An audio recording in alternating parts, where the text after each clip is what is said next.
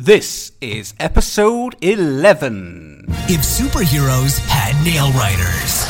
It's the three mentalists walked into a podcast. Well, welcome to the latest episode. Yeah. It's episode 11. Episode 11. It's Can been you a little believe- while, hasn't It's it? been about 11 months since our last episode. Well, to be fair, we do have lives. We do. We have lots yeah. of things we're on. very busy, but it's been really good that we can get the three of us back together, the three musketeers, and even Lucia's here, as happy as ever. There you go. So, what kind of things are we going to be looking at episode 11? Well, But I think this episode you get to hear Ken say, I'm dyslexic, you spoon. are you really? Yes. have you not read Baron? And, of course, you'll get Atlas asking this very important question. Which member of the Beatles would have made the best mentalist? And not to forget, Ken also asks... You have to live in a blind person's house for 3 days without them discovering that you are there. How would you do it? But before all of that, we're going to go into a lovely story from Atlas. Tell us all about it, Atlas. Right, so one of the things that I've noticed is driving in the UK. The UK, you guys are renowned for being polite. When I first got here, the streets are really narrow, and so a lot of times with cars parked on one side, it takes a two-lane road and turns it into a one-lane road. So you drive along the one-lane road here, and Down the people, middle. Yeah, so they basically, on the other side, the traffic will wait for you. And one of the things that I thought was really, really charming and nice was that everyone gives you a wave. Yeah. You know, this is It's like a thank you gesture. Yeah, it's a thank you thing. In the States, it's a middle finger. Unless they don't, and then you give... I'm awful for road rage, so when people don't thank me, I usually call them every name under the sun. Do you know what, it's funny as well. I've got total road rage, and I don't drive. You don't drive. I don't drive, and I've got the worst road rage. I think everybody's a dick. Anyway, Brilliant. Well, I appreciate that. there you go. No, I thought it was really charming. Do you know what I mean? Really, really nice. I'm like, gosh, these are friendly people. Whereas it's like when I visited Boston. Boston people honk, not when they're outraged or angry, but they just sort of honk. They love honking. Okay. So I noticed that years and years and years ago. And Do I that was in India as well. Though. Anyway. Yeah. So anyway, after about a few weeks of this, I noticed that the wave itself was not a normal wave. You know, imagine that you're holding a steering wheel. And in fact, listeners, you can do this at home. Imagine that you're holding the steering wheel. And to give a wave... In fact, if you're driving, we insist you're Yeah. holding this steering wheel. Yeah. Probably a good idea. With no hands! But when you give a wave, what they do is they just sort of raise their fingers up. Yes. They uncurl the hand that's clutching the steering wheel. And you know, in America, you give a wave by waving your hand in the air, all fingers apart. But no, this one's all fingers together. They just sort of lift the hand up. And it occurred to me one day that this looked really funny. And so driving down, and I've done this ever since, for like the 3 years I've been here now.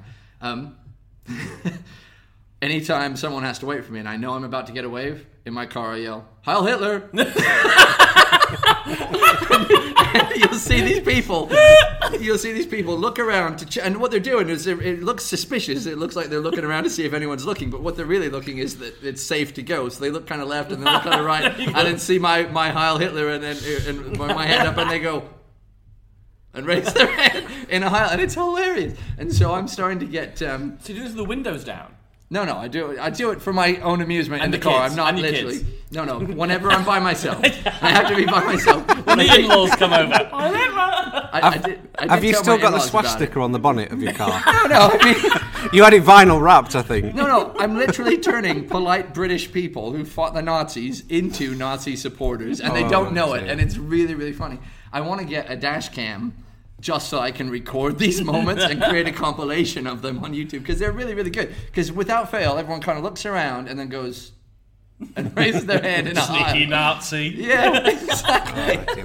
Have you heard of the wave game, though? There is actually something called the wave what game. is the wave game? Well, my dad was the first one to show me when I was a kid because he used to do it, and then I do it now, and I've seen other people do it. But essentially, all you do is you're driving down and you wait for a car to get close to you so they can actually see you, and you wave at them. And like literally look really pleased to see them and smile and wave at them like you know them. Right? I guarantee, some people will just be like, they will wave back automatically because they don't realise who you are. They just think, oh, someone knows me, and wave back. Brilliant. Other people look at you really confused and drive by. And it's good if you do this with couples because like if you wave at the woman and then you drive past, but you wave but really, really nice like you know them, you guarantee the bloke's going to like go and look over like, who's that? But you should play the wave game. That's great. See, now that makes me laugh because I used to drive around with my little brother, and there was always couples canoodling. Always couples canoodling. And he'd roll his window down, and he'd yell as we passed at like 30 miles an hour. He'd just yell, "You'll always be in love!" as we passed. And one time, "You'll always be in love." You'll always be in love. So whenever... it's just so funny, patronizing in its way. But it was really funny. Patronizing. Okay, fine. Does Atlas... do you say aluminum or do you say aluminium? Ooh. I'm not answering. What do Canadians say? I don't know. I think they say... Let me finish my story before we rip on. Oh, is it at the end? No, because one time we drove How by long's and the it story? was clear. I've been trapped in a conversation.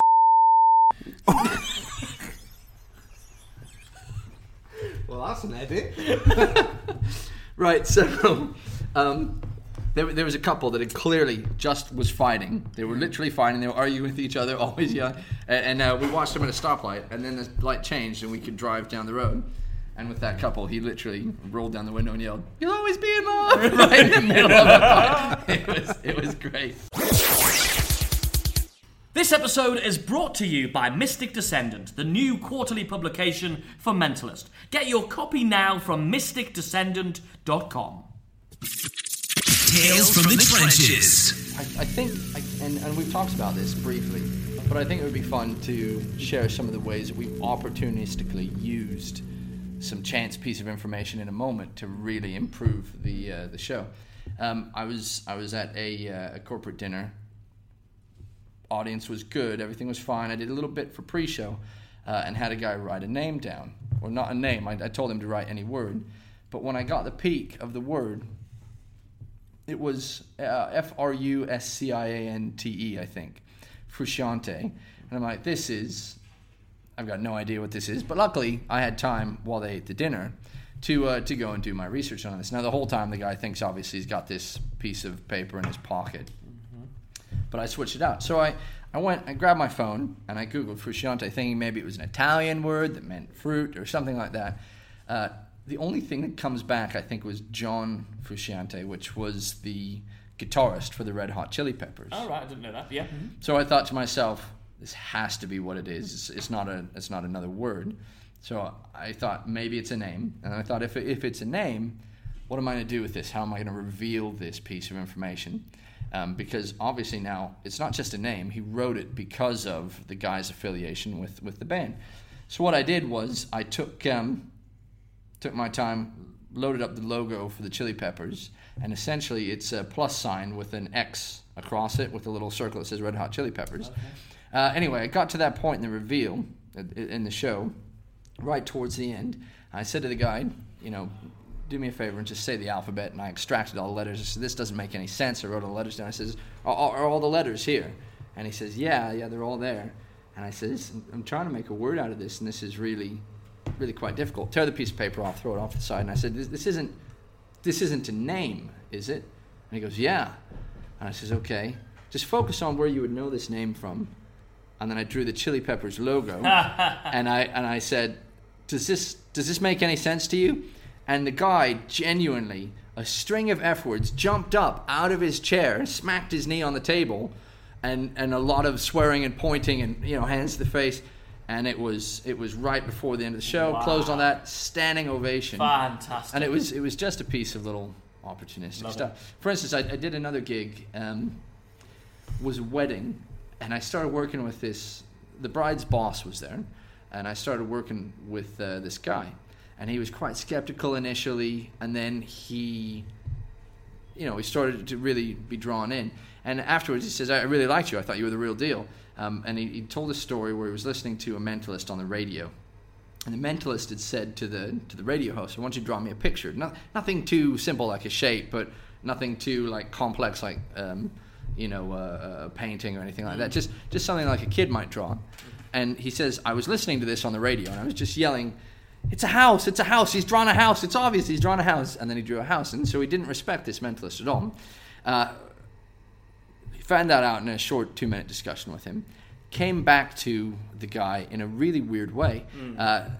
Because this girl worked for him, a lot of the other girls at the wedding were also his employees from this pub. Yeah. So I had this girl draw a picture. She drew a house. I get my peek, and as I turn around, he walks past. And I says, whoa, hang on. Hey, Dan, just a second. I want you to imagine that you're on a radio show and you're a mentalist. And he was out of the room, around the corner. No way he could have seen this. He walks right past, and I stop him and say, I want you to imagine you're a mentalist on a radio show, and you've asked the host to draw something. Pretend she's the host. Tell her what she's drawn. And he goes, it's a house. And she went absolutely bananas. Yeah. How could you have known? How could you? Oh my gosh! And he loved being in on that moment. And it was brilliant. So much so that he hired me to do a gig at his pubs. So it was really, really cool in how that was used. But it was also, perfect thinking on the feet situation. What I had done then is I took that girl's house that she'd drawn and just folded it up and put it in that little wallet. Right before the end of the night, I was going to do something with the bride and groom. I did something for the bride, hadn't worked with the groom yet, had him draw me a picture, got my peek, and I knew, and he's still holding on to this wallet, so I know for a fact he's drawn a house. And I remember on the inside there, facing the other way, is this piece of paper. And I says, go ahead and just open this up. and he's literally, there's a perfect replica of the house, because everyone draws a house the same way. They freaked out. It looked like I had influenced them. It was a prediction thing. Absolutely fantastic. And since I've done that, actually, girls tend to draw flowers more than anything. So I've left a flower in there, and I've used that as a prediction. Wow. So that when I get my peek and I know it's still in their hands, and I can just say, hey, this has been in your hands the whole time. You could have drawn anything that you wanted to. There's no way I could ostensibly have influenced that. Go ahead and just have a peek at what's on the left-hand side of the wallet there. Just pull that paper out and turn it around. And it's one of these things where... when it hits. Yeah, when it's time. And it's very, very fun doing things opportunistically. In fact, when I first moved over here, whenever I talk to people, because they say, oh, where are you from? And I talk about, I'm from the States. And they say, oh, I've been to Florida. And you talk to them and say, what's the thing that you remember most about America, the thing that kind of stood out to you the most, do you like the best? And they all said the food. And so my little tie clip, I took a folded up piece of card, and I'd written Florida and the food on the back. And genuinely, because this happens all the time. Yeah, so whenever they'd start talking to me and they raised the subject, I'd say, oh, where have you been in the States? And everyone has gone to Florida. And I say, what was the thing that you liked best? And they said the food. I just grabbed my tie, well above the tie clip, and turned it around and say, why don't you take that? And it's one of these opportunistic things that you sort of learn through experience. The opposite, I love that story. One of the things that happened to me, it's not really opportunistic, it's just one of those things that happen. I do a routine in my show where I switch a billet for another billet. And I want to make sure, and this is a cool little tip if anybody wants to use it, if you're going to switch a billet out, your method is you've switched it. Therefore, to my mind, I need to do something which proves I couldn't have switched it, even though that is the method. Does that make sense? Yeah. So what I do is when I have people write things down, I have them put their initials on the bottom. So I say, write down the fact about yourself and put your initials on the bottom. Okay. So I switch the card, do the whole routine with that bit of information, whatever it's going to be. It could be a Q&A, whatever it's going to be. But to, quote unquote, prove that I didn't switch that card in, I look at the initial at the bottom of the card and say, oh, where are you, AL? And I look around the room and I pretend I've seen AL waving at me and say, oh, thank you very much. I really appreciate it. Thank you for the card. Which sort of undoes any possibility that the card switched in, because the person whose card it is just verified it is. It's a bit like who's a Canadian that does that with counting up things. Counting up things. Members of the audience. No idea. It's in Psychological Subtleties. Craig Cargan? No, he's done a Penguin lecture as well. Oh, Patrick Cuffs. Yeah, Patrick Cuffs. A bit like that Patrick Cuffs thing where he pretends to see something in the audience that isn't. Okay, cool. Yeah, so exactly that. Just miscalling a person in the audience. But then, literally, I think it was like a week or 2 weeks ago, within the last fortnight of shows, this person came to me after the show. Bear in mind, the billet was definitely switched in. Absolutely, definitely. This guy comes up and he said, it was my card you used tonight. I was like, good. And I'm going, definitely wasn't. But okay, cool. You know, and I said, make sure you tell everybody, because people think I swap it, and make sure you go and tell everybody at the rest of the event that it was your car. Scream it from the rooftops. Yeah, absolutely, go and tell everybody, because people don't believe me. People think I do something funky and I swap my own piece of card, and make sure you let them know that it really was your card. Okay, off he traipses. There's a miracle, do the work for me. That's like, there's a routine I do. I mean, I've been doing the routine for 5 years. It's never happened before that, but that night I was making the most of it. Yeah, exactly. It's like, I might tell you the story once before on the podcast, but it's like I was doing the thing for the UK, the British Secret Services, and I've been for ages, maybe a year or so, I've been writing the word zebra onto a piece of flip chart paper and crumple it into a ball, and I'd be using that to select people. Now, I chose the word zebra because it's not a common choice. So on the one night somebody names it, everyone else around is going to be like, why did they think of zebra rather than going for like lion or something where people go, oh, I thought of lion too, I thought of lion as well, oh, I also thought maybe everyone thinks of lion. So I'm about to do the opening of the show. I throw the thing at the audience. Hey, the ladies there, I think a really sceptical audience, because they were for MI5. Stand up, name any exotic animal. She says zebra. I could have kissed her with tongues. I said, bring the ball of paper to the stage. Hold it right above your head. You could have named anything at all. What did you name? Zebra. Okay, open the paper. They were mine. You'd forgot to write it. No, I wish. Yeah, that'd be funny. I have done my primal prediction routine before. And inside, if they chose the blue envelope, it says, you will choose the blue envelope.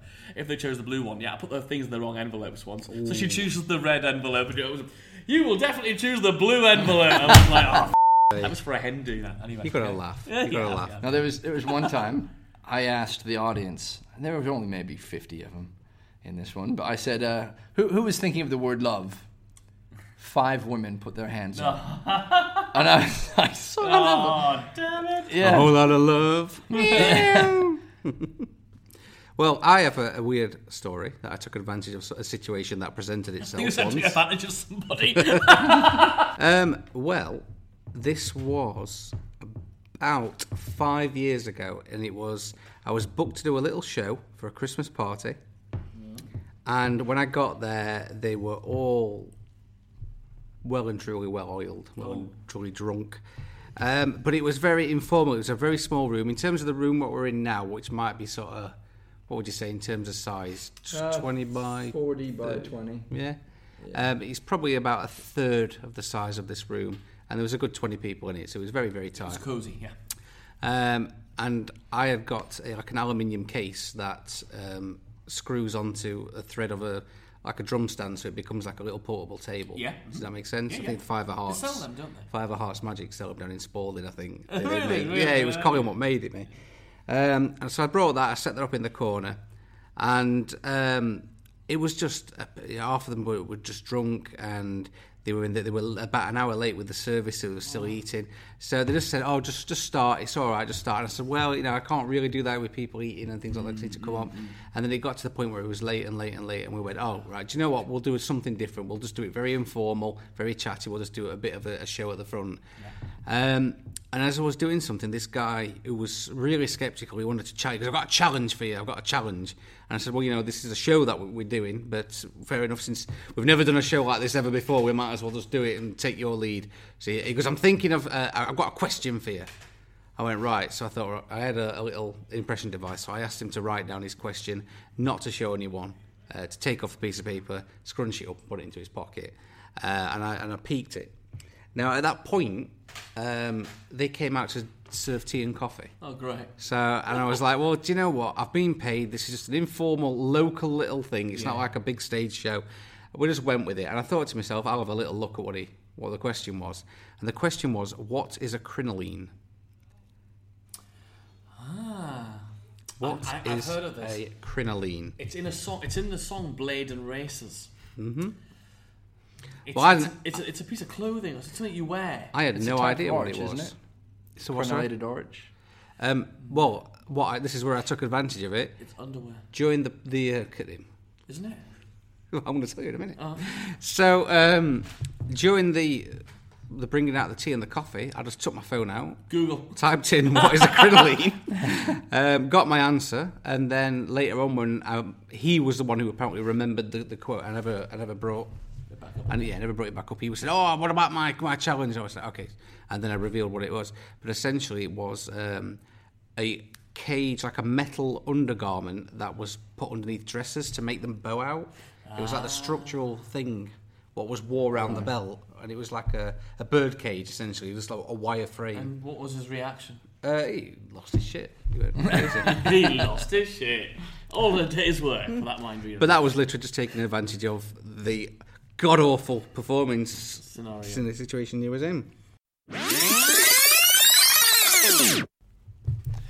Hey everyone, Atlas here. I wanted to talk for a moment about Mystic Descendant. Look, there's been magic magazines, there's Genie, there's lots of different magazines geared towards magicians. Very rarely do you see something of high quality geared towards mentalists. So we had the Jinx, and I think that was pretty much the last one besides Syzygy. It's been decades. Do your best to support Mystic Descendant by visiting www.mysticdescendant.com. Alright, welcome to Original Hustler. This is that new-ish feature that Atlas and I came up with. I think it was in the last episode, maybe.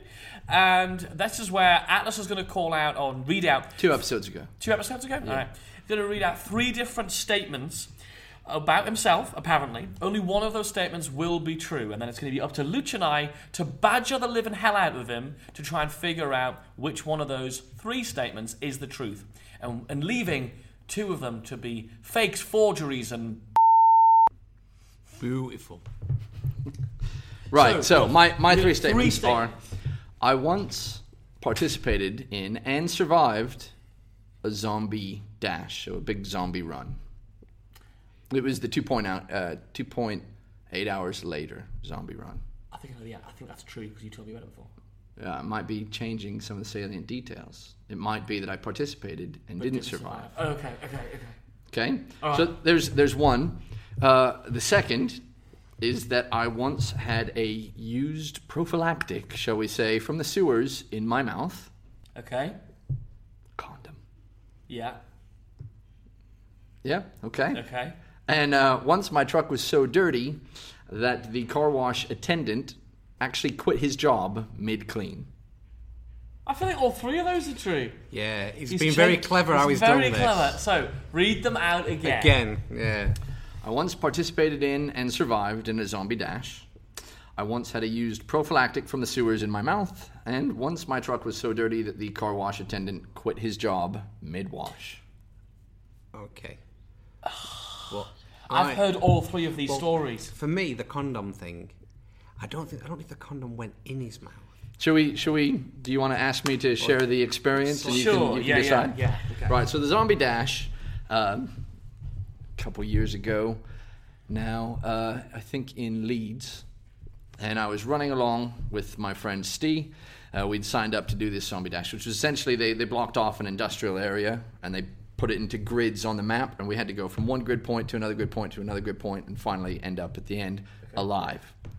Where was it? In Leeds, I think. So anyway, we ran along. It was just us, but there were some other groups, and it became clear early on that if you wanted to survive, you had to have a bigger group for the zombies to choose from. Yeah. So you had to navigate yourself from grid point to grid point, but you don't know if you were in Leeds. Well, I didn't drive to the city. I just know that it was somewhere within an hour away. Okay, because I remember he left. He was with me at the time. I had the Festival of the Mind in Sheffield, and Oh yes, disappeared it was Sheffield. to go and do this, and then came back. Did you come back later on? Yeah, you came back later on, didn't you? I think so. Yeah. Yeah. In fact, you did because you were driving. He came back with the hoodie. Was he a winner or a loser? Well, I think he survived. He told me a funny I story think he about survived this. because I think he's got the hoodie. Yeah, he has a red hoodie with it, but he did say them like 2.8 hours. Like, I'm not sure if that's. Go on. what- So what's Right, the whole so- statement that we're telling the truth of? Basically, I'll tell the quick survived. story. We survived by staying with a big group, but I obviously being largely out of shape, and Steve could run marathons. I Just did largely, I think, is what you want. Yeah, thanks. Didn't make it past a certain point without having to take a massive breather. So the group that we were with, it was a big, long, dark alleyway, and the group that we were with sort of, they kept going. I said, Steve, I got to stop. So we watched them for the next few hundred yards, and they got to the end of this alleyway. Everything was fine, everything was cool, and then zombies jumped out from everywhere, and you literally heard them go, down the road. So it sounded like obviously zombies were chasing them the whole time. So Steve and I looked at each other and said, right, we have to get with another group. So we waited for a few minutes. Another group showed up. We joined them and said, look, we watched this group go before us. Stay with us, and as soon as we say now, run, and we can beat this ambush. So we did. We got up right to the point where we knew the lights were about to come on and all the zombies were about to pop out. And we went, now! And we chucked off as fast as we could. And so we did beat the initial zombie rush. But what we didn't realize was that the whole length of the road, zombies were popping out the entire length of the road. God. And as you would imagine, I was up there originally at the front with the group. And the group sort of went like this. Describe that to the listeners because they right, can't see yeah. that. Use your words. The group moved Was it more along. like this? It looked as Or though like this? it looked as though Did the it look group like this? moved along, but I did not. So I Have you was seen this? I was running, but so basically the group left me in the dust. There you go. That's a good illustration. Thanks, Ken. So as I got towards the end of the street, I still hadn't been tagged by a zombie, so I was still in it. And there were only 2 zombies to beat. And I was running along, and the zombies sort of heard running, but I think they thought I was a zombie because the group had cleared. And then one of them sees me and realizes, actually, no, I'm a player. So he starts running towards me, and his hand reaches out. I remember his eyes as he's reaching towards me, maybe 6 inches away. And I was sure I was going to die in this zombie thing anyway, but I decided, no, not today. Today, I live. And I jumped off my right foot, and I can only describe it as teleporting. I teleported about 10 feet to the left, and I jumped over the curb, and I was running on the dirt by the curb, and I remember the zombie's eyes getting huge, like big as dinner plates, and then you know how you're running really fast, and sometimes you lean into the turn? I ran, and I leaned into the other turn and beat this other zombie, got to the sidewalk on the edge of the darkness now. You know, the street lights are gone. I'm just laying there going for about 6 minutes, and I finally catch my breath. And it's gone quiet and it's gone dark again. And the zombies have all reset to their original positions. And the zombies were played by, obviously, people. Just dressed up like zombies. Oh. And you heard them break character. And one of them goes, John, hey, John. And he goes, yeah? And he goes, hey, did that tubby one get past you too? It was soul destroying, all the work and all the effort I put into this. The tubby one. Yeah, did that tubby one get past you too? As far as I'm concerned, unless he's been lying to me for years, that's true. Because that's the same story I've heard. Yeah, same. So let's reserve judgment for the other 2. Okay, what are the 2 in brief? The other 2 is, I'll tell you the quick stories. So in brief, one was that I had a used condom from the sewers in my mouth. But that's true. Well, is it? He says in his mouth. I'm sure the yeah, condom. smack across I'm his sure the lips. condom hit him. Hit him in the Right, face. so let's add some background for those who don't. But the background's going to be true. Yes, that's the thing. The statement. Oh, So you're sneaky. basically, here we go. So I used to run some apartments, and there was it was set up so there was a sewer line on the bottom for all the units. That if it got blocked up, all the 5 one-bedroom apartments on the bottom would flood with sewage. And that happened one day. So a guy that used to help me, his name was Dave, he and I ran over there early morning, pulled the toilet off, set it in the tub next to it, and we got this big drum snake. And a drum snake is basically, it's a giant, I guess you could say it's a cable with a spiral end. And the spiral end is made to go down the drain, and the drum sort of spins. It's got a foot pedal that spins it. Yeah. And it catches whatever is the blockage, and it will catch it in that spiral end and then pull it up. This bathroom was so small that when the drum was plugged in, I couldn't reach the foot pedal myself. So I had to jam the sewer line, the cable down the sewer line while Dave ran the foot pedal. So we go down maybe about 4 feet, and suddenly you see all the water and all the sewage. There's turds floating everywhere. It all just... it's pretty bad. It's classy, isn't it? Yeah. And all of a sudden it just goes... and runs down the drain. That's so great. I got the blockage. I was like, sweet, this was easy. I'm super thrilled. I start pulling the cable back into the drum that spins. And Dave asked me a question just as the tip of the cable comes out of the sewer line. So I turn to look at Dave to answer him. And just as I turn back, he accidentally steps on the foot pedal, which spins the cable. And it slaps me right in my open mouth. Right? And I get this distinctly awful flavor, and I know that I've just been hit by something from the sewer. And You recognise the Horrific. taste of semen. there's a moment where I don't his want to sailor look. days. I don't want to look down to see what's attached to the tip of this cable because it's the blockage. But I know I have to. I'm hoping it's a hair clog. But based on it being where it was, I didn't think so. So I looked down, and hanging, just dangling from the tip of this spiral tip cable is an old used condom that someone had flushed. Now, I don't know what this says about me, but in my mind, I'm now I going think it's through... still attached. It wasn't in his mouth then. If it was still attached to that, it wasn't in his mouth. In my mind, I'm going through every tenant that was there that lived in that apartment Trying to complex, figure out trying by it on them taste. and thinking, just trying it on and thinking, is there a situation in which this is remotely okay with me? Was there one? No, I got through all 8 tenants, and then I went, ah! Freaked out, and I started yelling at Dave, and I made him clean everything up, and I went and Lysol'd my mouth out. Could you identify whose it was by the taste? I'm not as adept at things like that as you must I'm be. just wondering. Okay, so what's your statement? Because I think we're So doing the statement is, I got pernickety hit language here. in the mouth. Let me look what I There was actually a used wrote down. condom in your mouth. Is what you said. Yeah. It wasn't hit in the mouth. Let's see. Read it out again. What you said. I once had a used prophylactics from the sewers in my mouth. In. I don't think it was in his mouth. I think that's a semantic Yeah. thing, which is typically Atlas. I'm surprised he didn't do the whole thing as a progressive underground. I think that was not true. Okay, third statement. The first one I'm still pretty Third attached statement was that my truck was once so dirty that the car wash attendant quit his job mid-wash. Okay. Now, think I have a new theory on this. to. What's this? Well, I remember all 33 stories he's told me, but Yeah. I think it might have been his brother's truck or his brother's car, as opposed to his. Right, so here we go. Let me tell the story. Story. Dave obviously cleaned up all the sewage from Oh, that. this was too sneaky. So when I was hit in the mouth by this condom, Dave cleaned up all the sewage, and I didn't realize this at the time, but the This town. podcast has suddenly turned into Atlas my first 10 years. Do you know, it's like a bago. You wanted to do them all at once. I was happy to cycle I through. didn't realize it was a related story though. No, it is related. So essentially, David cleaned everything up, all the sewage and everything, and he put it in a trash can. Well, very wisely, and I didn't realize this for 3 months, but very wisely, the guys who empty the trash decided they wanted nothing to do with that trash can because it smelled so foul because it was all sewage. So it sort of sat there all summer long, sort of stewing in this human fecal bacteria frap. And one day we had replaced the carpet in an apartment and had got some carpet and carpet pad and put it in the bed of the truck.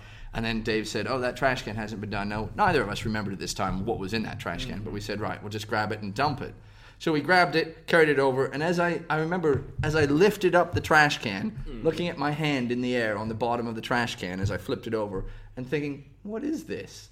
As I sort of saw it, like this browny sludge all along my hand, and I realized as the lid came off the trash can and just water went boosh everywhere, and the carpet pad sort of slurped it up, and we realized this is all that mess from months ago. Oh no. So it literally, it was the foulest smell. I cannot describe to you how bad the smell was. Rotting feces. It was awful. It was the worst thing I'd ever smelled in my entire life. Right. And so it's on my hand, and I'm like, ah! So I clean my hand off, and I get some Purell, Nacho. and I'm cleaning. Yeah. You'd have done the same thing, man. I would have squealed higher than that. Yeah, and so we get in How the would truck. you have squealed? No, we'll not do that because they complain about that. If I squeal and get excited on the podcast, Go on, squeal. no, Squeal for not me. happening. Squeal for me. Yeah, baby. See, that's not a proper squeal. If you had poo on your hand, you were like, yeah, baby. Yeah, okay, there you go. So we get in the truck. We're like, we got to get to the dump as fast as we can. It was a hot day. It must have been about 90 degrees. This is in the States still, or is This is in the States. So we're driving along, driving down Pearl Street, and all of a sudden, we get to the stoplight, and Dave kills himself laughing. And the reason he's killing himself laughing is because the guy next to us had his windows open. And then, like, he starts sort of dry heaving, and you see his nostrils kind of curl up. He looks around. Yeah, and he rolls up his windows, and Dave is laughing. He thinks it's funny. So we're driving to the dump, and a jogger jogs by, and Dave literally, this is not an exaggeration, sees him on his knees, double over, and retching. Oh my God. And Dave is like killing himself laughing, and I'm just embarrassed that this is a smell associated with us. So we I get hope to the on dump. the radio it was driving along in my automobile. people dying beside me. Be at the wheel. So we get to the dump, dump the stuff off, get to the first stoplight after the dump, and I'm relieved now. Get to the first stoplight. I mean, it must still be we get to the first stoplight. Windows rolled down, and I've realized the smell is still there. Ah. Now, I've never washed this pickup truck ever. It's just a beat up truck for work. So I instantly whip into the Chevron, I think you're right. into the Chevron gas station, What colour's the- and I what buy. colour's the truck? It's purpley. And It's a when purpley did you- Ford when did you buy F250. it? It's a '94. I bought it in 2006. And was it registered in your name or like in the company's name? These are solid salient questions. It was registered in the company's name. Okay, interesting. So I pull into the Chevron. Did you buy it new or did you buy it second-hand? Secondhand. Okay. From your brother? No, not from my brother. Okay. Pull into the Chevron, and I go in there and I buy the deluxe wash. Now, little do I know, when I whip around the side of the Chevron to the gas station, to the car washing part, a deluxe wash involves a person. And as soon as we pull up, this guy knows he wants nothing to do with this pickup truck. You see him instantly look at us with suspicion, and Dave's sat next to me going, play cool. So we're trying to keep straight faces. And the guy's You got had to give the van back at the end. the pickup truck. Yeah. Yeah. So it goes into. So Dave. To your brother. Right? Dave's laughing as this guy approaches with the Yeah. pressure washer wand, and he's lifting his head over, and he's sort of tentatively spraying a few blasts, and he begins being more comfortable as he goes along, and you see him go around the side of the truck, and he didn't drop the tailgate on the pickup truck. And I don't know if you ever sprayed a pickup truck with a hose ever with no tailgate or with the tailgate on there. But the water just goes boosh and comes right back at him, and you see him disappear in the fog, and you hear him yell, and then he goes around the other side of the pickup truck, does the exact same thing. Whoosh! Yeah, and he just disappears in a fog of what he now knows is sewage water. I mean, there's no question it has to be sewage water. And he literally disappears in the fog, and then you see the pressure washer wand fly across the top of the car as the guy yells. And Dave and I are now shaking with laughter. And he comes over, he looks at us, and Dave's like, literally, Dave was crying, tears. And we're trying to look totally straightforward, totally cool. He presses the button, the automated part takes over, the car, the truck gets dragged through the car wash. We're like, we've got to give this guy a tip. He was not happy. He was so angry. We met on the other side, and we come out of this car wash by another guy, completely different guy, and he looks angry. We're like, what's this guy's deal? I mean, we could understand the other guy's problem, but what's this guy's deal? We roll down the window, and he goes, what did you do to Dave? And we're like, what? He's like, he just came in and quit. And when I said why, he said, ask those two in the truck. We're like, we've got no idea, sir. So I'm confused. Was it your friend who was called Dave, or was it the guy who quit called Dave? Yeah. My co-worker was Dave.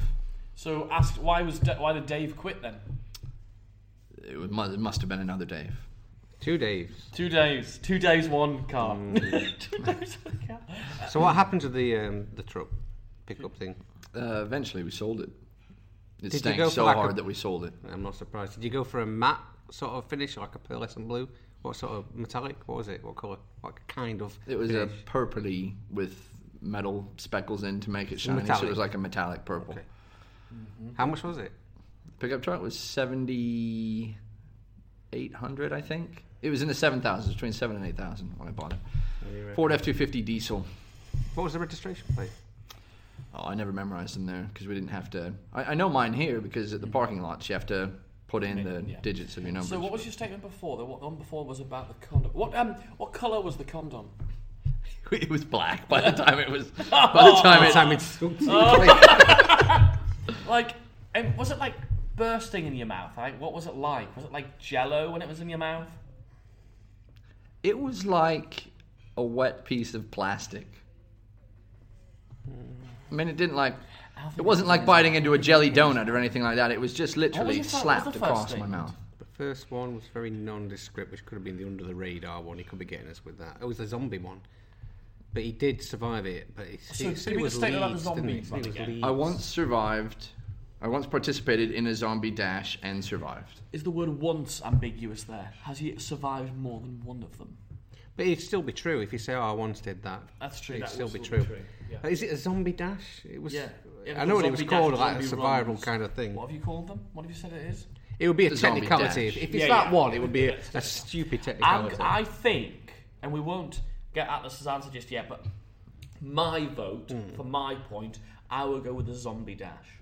Okay. What would you because go it with? seems the least likely. If there's not enough semantics in it, I don't think. Well, I know that there's elements of truth in all of them. Absolutely. The major story The is technicality is, did the condom go in the mouth or did it hit him in the face? I think it hit him in the face, and it was like sort of on his lips and stuff. Well, he says he had it in his He mouth. said it was in his mouth, is what he said. See, that bit there might not. At what point is something in your mouth, I think, is When what it you guys goes need to past your argue. lip. So, just read out that statement about the condom. Actually, read all three statements again. I once participated in a zombie dash and survived. I once had a used prophylactic from the sewers in my mouth. And once my truck was so dirty that the car wash attendant quit his job mid-wash. So, The truck, From we the think, sewers. We think the truck one's not true. Because we think it was somebody else's truck, right? but oh yeah. The sewers one. The sewers, was it from the sewers? It was from the sewage system. But is that the sewers? Is that the same thing in America? Yeah, they go into the sewers, don't they? But if it's part of an apartment block, it's in the internal plumbing and That's pipes. sewage system. The sewers. Either way, he's played this one route Very rather. I would call. Well, I probably have to beep this out, but I would call him a bit of a for this one. Yes, I would call him a massive wedgie. Tubby. A tubby's zombie rubbing, Yeah, he's semen basically, eating, he's trucking. basically the mentalism. You guys say all that, but at the end of the day, scoreboard, bitches. I'm going to go with the first one. I'm going to go with the zombie run. Okay, as the lie. As the true. There's As only the one true. truth. There's only one truth. I'm going to agree with you. I'm going to go with that one as the truth as well. We'll find out Atlas's answer after this message from our sponsors.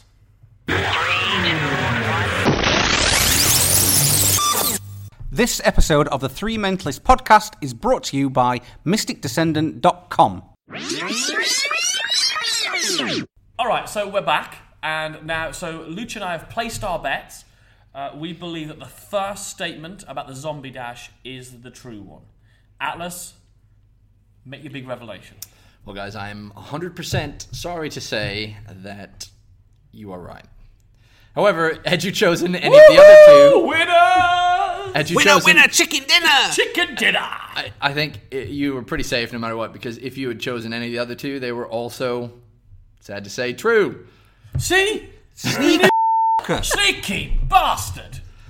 All of them are true, and that's why you've heard those stories before, because they're all true. So But you I love won't that you play were on worried about technicality. semantics. Yes, because you're a sneaky sod.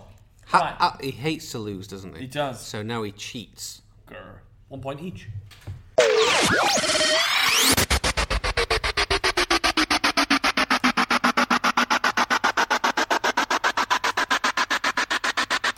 And welcome back. We're going to do a slightly different section this week, where we're going to talk about different products that we, have been engaging in, whether it's reading or watching, and we're calling it the good, the bad, and the ugly. Ooh, Which is basically because he's ugly. Thank you. So this is sort of like Fight Your Corner, except we wanted a bit more freedom instead of Just just chat. Yeah, this is just chat here. Chilling. So, for instance, like You've got- you're what's riveting. some of the best stuff you guys have seen lately? I've enjoyed. I got hold of Mark Chando's book, Harper Crown. Harper Crown, and there's a really good routine in there called Numbers. I really enjoyed that. So for me, that was worth reading. It's a beautiful looking book. Beautiful yeah, looking book, really, really absolutely, pretty. yeah. Another one of Hair Signs. Yeah, Steve and Phil and Smith Phil's designed. Yeah, beautiful designs. Really, really pretty. I haven't read through it the whole way, although I have seen some of the earlier material. What he was sending me during the development of it looks really interesting. I'm looking forward to getting stuck into it. But yeah, I looks like great. it as well. He has a lot of similar thinking to what Vernon would say in terms of applying that idea of things being natural and your actions being motivated. If you're going to steal something, you need to have a reason to go to that pocket, or if you're going to ditch something, you need a reason to be going to that pocket, or whatever it's going to be. Justifications So, built into your all that sort of choreography. stuff. So they're basically very Vernon-esque thinking and Well, I applied think- to mentalism. Yeah, I think that's interesting though, because he's from a magic background originally, and he'll And that tell you definitely this. shows throughout. Yeah, because he emphasizes misdirection. I think a lot of mentalists miss out or don't fully understand the importance of misdirection. I think it's an interesting book for looking at how to take a routine and fix it or polish it. Right. What's the meaning behind the name Harper Crown? Does he explain that? I don't know. Answers on a postcard. Tweet us at 3mentalists if you know the answer. Not you, Mark. That doesn't count. Yeah. That'll be cheating. Just to give you a sort of an overview, he begins by talking about a thing called the Shando Switch, which is a combination of things from Bobo's Coin Magic. And now he begins by talking about his father. He does, and the importance, I think, of a mentor in the art of magic and mentalism. Yeah, which is lovely. It's a really great and really touching story. And then, the first bit of sort of practical hands-on mentalism-y stuff or magic-y stuff is his switch, and then it goes into application of that switch for some coin bending routines. I'm personally not a huge fan of coin bending routines. I've done one in the past. I've done a number of different ones in the past, and I just find, I'm going to be controversial here, I find it very difficult to sell coin bending as mentalism. I think it comes across as magic, but if it fits with his style, then that's cool as well. But for me, the highlight of the book is this routine numbers where some randomly generated digits are put into a new sequence and end up being the printed prediction in a lottery ticket, which is just great. Yeah, not read it yet, but I like Luch, I've seen a few bits, so I'll definitely go and look at numbers.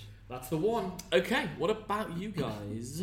This is something that's been around for absolutely ages, but again, I sort of like to highlight things that people either don't know about or overlooked, forgotten about. Yeah, there tends to be a release that's made and there's a bunch of fanfare and attention on it and stuff, and then nothing sort of happens. But this is the Telethought wallet by Chris Kenworthy, and I'm not a wallet guy, and it's literally just it's a business card holder. It's a business card case, which is 100% justification for me to have and to have out. Yeah. So you literally pull a business card from one side. In the exchange, this is the way I use it when I go to networking breakfast and stuff. In the exchange, I take their card, have them draw a picture on it first, and say, it's easy for me to remember people better if I have seen the picture that they draw. Anyway, slide it face down in the other side of the case, and there's absolutely nothing to see, but my peak is 100%. Perfectly 100% brilliant. Yeah, no, it's good. Don't know if you guys have ever seen that, but I've actually seen this wallet. I really like it. I think. Do you feel like, so let's just sort of describe to our listeners what this sort of looks like. So it's about 2.5 inches wide. It's essentially just a little bit longer and wider than a business card, black leatherette. Yeah, if you know what the Sight Unseen case looks like, it looks sort of similar size and feel. Yeah. But on each side, it has like a clear little perspex window. And how do you feel about that? Do you feel that looks suspect? No, I don't think at all it looks suspect. And part of this is that you're getting the peak very, very clearly, while they can see quite clearly that there's nothing to see. Yeah. And I think that see-through aspect of it, the perspex on a black thing behind, actually helps to hide the methodology, and it really sells instantly. It comes out, bang, goes in, and here's the move. And that's it. I've got my peak. It looks like something that you would have an ID. It does look at the ID window. Do you put an ID in the other side, just to like a driver's license or something? You could, but I think if it's not in both sides, why bother? But with me, what I sometimes, I've thought about doing here, is I've got my business card that's the clear ones, the plastic ones, and I've toyed with the idea of plugging them in. But I think it would obstruct my peak a little bit. Yeah. Well, a couple of things. I had one of those probably about 8 or 9 years ago when he brought them out. I bought it from Blackpool. Yeah. And I really liked. Can we say what the name of the thing is? The Telethought wallet. Yeah. The name of the plastic. I wouldn't give away the methodology. But basically, once I learnt about the method, it enabled me to then go off and research that particular stuff. Yeah. And then come up with some other things. Interestingly, there's another guy, a French guy, I believe. He made me one of these. Sylvain Vip. Was it Sylvain Vip? It could have been, yeah. Was it the Viper? Yeah. Yes, and he took the idea of having one of the ID windows, so it was your business card, and you could actually see your business card there, even though you could still kind of see the peak. It was cleverly done. I still think this is infinitely superior. It's less fiddly. Now, I don't disagree that Sylvain's idea was clever. However, the bottom line is, I think there's nothing, why run when you're not being chased? It's a very simple looking thing. It looks like there's no moving parts, and there are no moving parts. But it does look very simple. Ken, you get the peak, and from my perspective, there's nothing for me to see. I can't even find the peak. That's how good it is. There we are. Yeah. Yeah, and there's nothing. The only thing I would say, it's not really. It almost looks like a wallet. What's inside out? You expect to see the windows on the other side as opposed to being on the outside. But these days there are so many types of wallet. Nobody knows the design of this wallet or that wallet. So yeah. Okay. It literally does the job. It's a brilliant little. And just remind us what's that called? It's called the Chris Kenworthy's Telethought wallet. Now I will say, I'm not a huge wallet guy, and I think this is part of why this has got overlooked. Is there are a lot of wallet honks out there that love wallets and. They can't get enough of them. I'm not a huge wallet guy, and this is why this is a great fit. It's so simple, and it's just my business cards. Yeah, but he's released more than one version of this, and this is the original version. And I personally think the second version is not an improvement. I think that wallet guys looked at it and said, I want this, and I want this, and I want this. And so he listened to the customer feedback, which is obviously important. But I think if you're doing just straight mentalism, there's nothing better than a business card case with a straightforward peak. So yeah, that's my take on it. And again, not a huge wallet guy, but it's exactly what I want. Well, if you're going to do a business card peak, to have them come out with a business card holder, that all sort of makes sense. Yeah, it makes perfect sense. In a wallet, I think that's probably better. I'm sort of selling myself on one right now. I'm thinking that's and as I said, what I use it for is I go to the business networking meetings. Yeah. And the whole point there is to collect business cards. Yep. So I hand him a pen and say, here's who I am, here's what I do.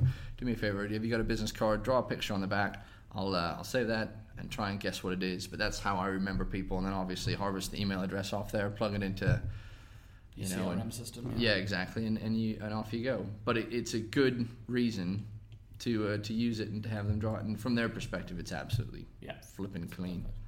Yeah, I really like that. That's really good. Thanks for sharing that. What have you been looking at, playing with? Honestly, not that much. No. In all fairness, I've been very, very busy working. Been busy doing gigs. But the time when I've had a bit of downtime, and sometimes you have to force yourself to have a little bit of downtime. Yeah, I'm the same. I'm thinking all the time and working on stuff. And the things that I have been looking at of other people's, Alex McLear's lecture notes. You know, I haven't seen them yet. I need to pick them up. I hear his lecture was amazing at Mines. A couple of nice little bits in there. I love Alex, a really nice guy. I've known him for years. So been reading that. What's the other things I've been looking through? Just sort of kind of working my way through my library. Do you know what I mean? Because you get sent lots of things and you put them on one pile and you've got your classics that you always go back to. But it's just nice to sort of dip in and out of things. And I've been dipping in and out of the Jack Cantilla books. Oh, yeah. There's a couple that I haven't got that I need to sort of complete my collection with. Which ones are you missing, do you know? I think it was the two-person one, the two. Duo. Yeah, that's the one that I didn't get. But I was looking at number 1, and I think it was 5. Is it the prediction one, Quintet, something like that? The predictions. That was really nice ideas. He's got some great stuff. I first learned about him by reading Bascom Jones' Magic. I was like, who's this Jack Cantilla guy? I need to look up his stuff. And then I saw he had the blister books, and then there was the Assumption Swindle, and then a whole series of things. Yeah, that's good. And then I got into it. Yeah, it's really, really good stuff. He's done a Penguin lecture, hasn't he? Yes. Did he do it already? I'm sure he's done it. I saw him at Mindvention. He was hanging out, but I don't know if he's done his lecture yet. I don't know. Well, I remember it was announced months ago. Yes. So I'm guessing he's done it by now, but I've not seen it. Oh, okay. So it'd be interesting to actually watch some of that stuff being done. Because they're backing up how far ahead they're recording them now as well. They're doing they've changed the format, hasn't they? So could be, yeah. But yeah. I watched Peter Turner 2. Did you? How was that? I think I preferred it to the first one. Okay. There's a few really nice little bits in there. It's very long though, very, very long. And I found myself skipping through to the bits that I was interested in. And I watched his work on Lift, which was interesting. I did know quite a lot about it from when I went to visit him in Bradford a few years ago, and we spoke about some of those ideas, which have then been developed further by myself to come up with my own stuff. Yeah. But that was nice to watch him do. What's the guy who's always in the Penguin lectures? Fried Jacob with it, which was quite fun. But then again, I was going to say, where is Jacob? He gets fried a lot. Fried Jacob with that, you know. Poor old Jacob, he gets fried a lot. He's a bit like that guy in the L&L DVDs, Yeah, he is. Yeah, John. Oh, John, is that his name? John. No, well, the right, yeah, it is John I'm thinking of. Because there's quite a few people, isn't there, on those L&L. Yeah. I kind of wish I could do an L&L thing, me just too. so I could have that audience. It'd be great, wouldn't it? The best audience ever. Oh, I rewatched Rick Moore's DVDs. Yeah, I rewatched found those. them quite difficult to watch. I love Rick, and I know that they spent a long time putting that whole thing together. Oh, he spent ages coming out. I rewatched it because I wanted to rewatch Fate. Yeah. I think that's probably his best work, Fate. Yeah. Good routine. I prefer one of his routines, the one where you, with the different locations, and you sort of parade up and down in front of them. Do you know what I'm talking about? Is that on the DVD? It's on the DVDs, yeah. Oh, okay. Yeah, it's a great routine. I was going to say, I got sent something that I actually quite liked the principle of. I didn't love the application, but the principle was really, really good, and I thought, that's quite cool. And then I began to think, there's some problems with it. Okay. But it was the Sensio pad. Right. Do you know the Sensio pad I've at not all? heard about that. Don't think so. It's a pad where someone can draw something, anything that they want to. I think it's Alexis Yiannopoulos. Okay. You can draw anything that you want to, and they'll write something down, and when the cover is shut, you're able to then get a peek. Huh. And the cover is just literally a Piece of material. piece of cardstock sort of covered. Yeah, exactly. And so I looked at it and I thought, I really, really like this principle. I didn't like the way it was applied, but I thought the idea had merit. But then thinking about it, in certain environments, I think it would be an instant giveaway as to how it was done. But I thought it was quite clever. But it's priced. Has it been released as a prop, or has it been released as like an ebook where you can? No, it's been released as a prop, but apparently he does custom work on it. And in fact, he did send me an email that says, look, anyone who you talk to about it, 10% off. But it's not expensive in the first place. Listeners. We're talking to you. Yeah. If you're interested, yeah. it is. I think the idea and the principle have merit. It's an interesting setup. It's an interesting idea. But the way. What's it called? Sensio pad, and it's only like $30, $35, something like that. Now with 10% off as well. Yeah, so it's not particularly expensive, but it is something that I would take and I would tweak. Like for instance, it's maybe the pad itself is about 4 inches by 3 inches. That really relegates you into a close-up gig. And does he not translate bigger? Can you not? He can do it bigger. He says he does custom pads and he's done them, but for my environment, lighting would be an issue for a close-up gig. So you couldn't. It isn't something that you can use anytime, any place, sort of a thing. But I thought, as an idea, as a piece of information and a piece of kit, it is interesting, and it is something that I'm sure you could probably do more with if you were a bit technical and capable. Sensio pad. Sounds interesting. Okay, cool. MysticDescendant.com proudly sponsors this episode of the Three Mentalist Podcast. Alright, here we go. We're back with Original Hustler. It's Lucha's round. Hopefully you've got one truth. You're going to play by the damn rules. One truth, 2 blatant, terrible lies. Let's hear your first one. Well, I've never played this game, so be gentle with me, Ken. Okay. Like you usually are. I'll just tickle. Okay, so the first thing is... I once was invited to an old guy's house to play snooker, and I got caught pretending to dry hump a cat when he walked back in the room. Tell us about what happened. True! He's doing it now! True! Okay. You want me to carry on, or do you want me to just go to the next three one? statements, then we'll embellish. Okay, the second one is I found a wallet on a ferry containing ID cards and money. I took the money and hid the wallet in the ceiling by removing the tiles and throwing it in. Okay. All right. Okay. True! The third one, I was out playing when I was around 10 years old and I needed to take a dump. I climbed to the top of a grass hill and dumped creating the silhouette for everyone to see. Oh my god! All right. I told you I've never played this game before. Is that boy growing a tail? No. That's exactly how he looked. Excellent. Okay, so tell us about the very first story when you went to the man's house. Who's this old man? Yeah. I have no idea who he was. Why did you go? Okay, I was playing with Did a you have friend. puppies that you First of wanted all, to show? how old were you? About 10, about that kind of age. Okay. So Give you or went to take. an old man's house at the age of 10 Yeah, I was playing on. to play snooker and Yeah. see his puppies? I mean, Yeah, he what said was something about playing the snooker. easy pig? Well, what it was, me and a friend were playing on the field, and this field Was was, this the inspiration for that prediction you did? the snooker, the hustler. Yeah, we were playing on the field. Was this guy's name Che? I have no idea what his name was. Yeah, he's actually he was. I'm still waiting for his final decision. So me and my friend are playing on the field, which was also the school field from primary school, but we get to use it at the night. And I don't know, for whatever reason, I think my friend must have known him, but we got invited back to the house. And inside the house, he lured us in with the fact that he had a full-size snooker table. And he was playing snooker.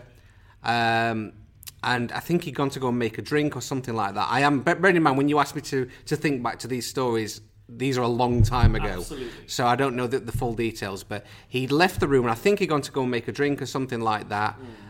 His cat jumped up on me, on my lap, and I pretended to do this as he put his head back round the door and saw, and it was that kind of thing like, whoa, okay, what do you do now? Were your other friends there at the time? My friend saw, and then he laughed. The cat jumped up on your lap. What kind of cat was it? It was a little ginger thing with furry tail. It was a cat, ginger cat, like Garfield without the stripes, Okay. and the lasagna fetish. So, what did the man say? He didn't say anything. He just looked at me, with that disapproving look, like to say, You've just dry humped my cat. That's "Yeah, not like that's you're a weird." acceptable. Okay, so you were what, 10? Yeah, roughly, And give or take. how many of you and your mates? How many people were there in total? Just me and my friend. Or just two of you. Yeah. Okay. And you're playing pool. Did you? Do you No, remember- snooker. Snooker. All right. What color was the wallpaper in there? Or the walls? Was it painted? I don't know. It was a long time ago. I'm guessing probably white or something like that. Do you remember maybe. if you won the snooker game? No, I was never very good at snooker. I think he was just sort of batting his balls around a little bit. Was there another child in the house? Maybe locked in the cupboards. I don't know, but I didn't see anyone. What? The cat. You were dry humping it. How? I mean, when we're talking about dry humping it, I didn't know. Yeah, I just sort of literally got. moved your hips, right? Yeah, I was just playing around with this Tick, cat. I went, tick, no, and then he was like bang at the wrong And time. what did the cat do? The cat Did it seemed to. reciprocate? The cat enjoyed it. What happened? What did the cat He do? carried on sitting on my knee. I was stroking Really? it as well. I don't think that's true. I think the cat. We had cats growing up. I think the cat would have got up and moved. That movement would have unsettled the lazy cat, and the cat would be like getting up and moving. But I was kind of holding on to. Okay. I think this whole thing is going to be so much censoring. Okay. Next statement. Next one. I'm going to say, first one, cat story, definitely not true. Okay. Second one was, I found a wallet on a ferry containing ID cards and money. I took the money and hid the wallet in the ceiling by removing the tiles and throwing it. How Now old this were is you? what I believe. How old were you? Because my wallet went missing on the ferry.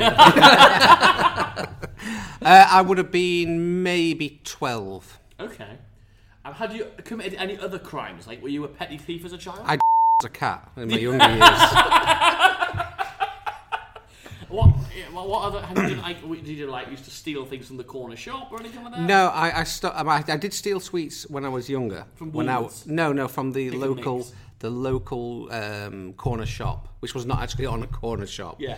And that was just friends got into it, and then they sort of say, "Go on, do it," and I remember doing it and feeling really guilty. So and who were you with on this ferry? It was a school trip. Okay. So how many of you were there? Maybe sort of 60 people. And I'm when you were guessing. doing the stealing of this wallet, well, you found the wallet. Yeah.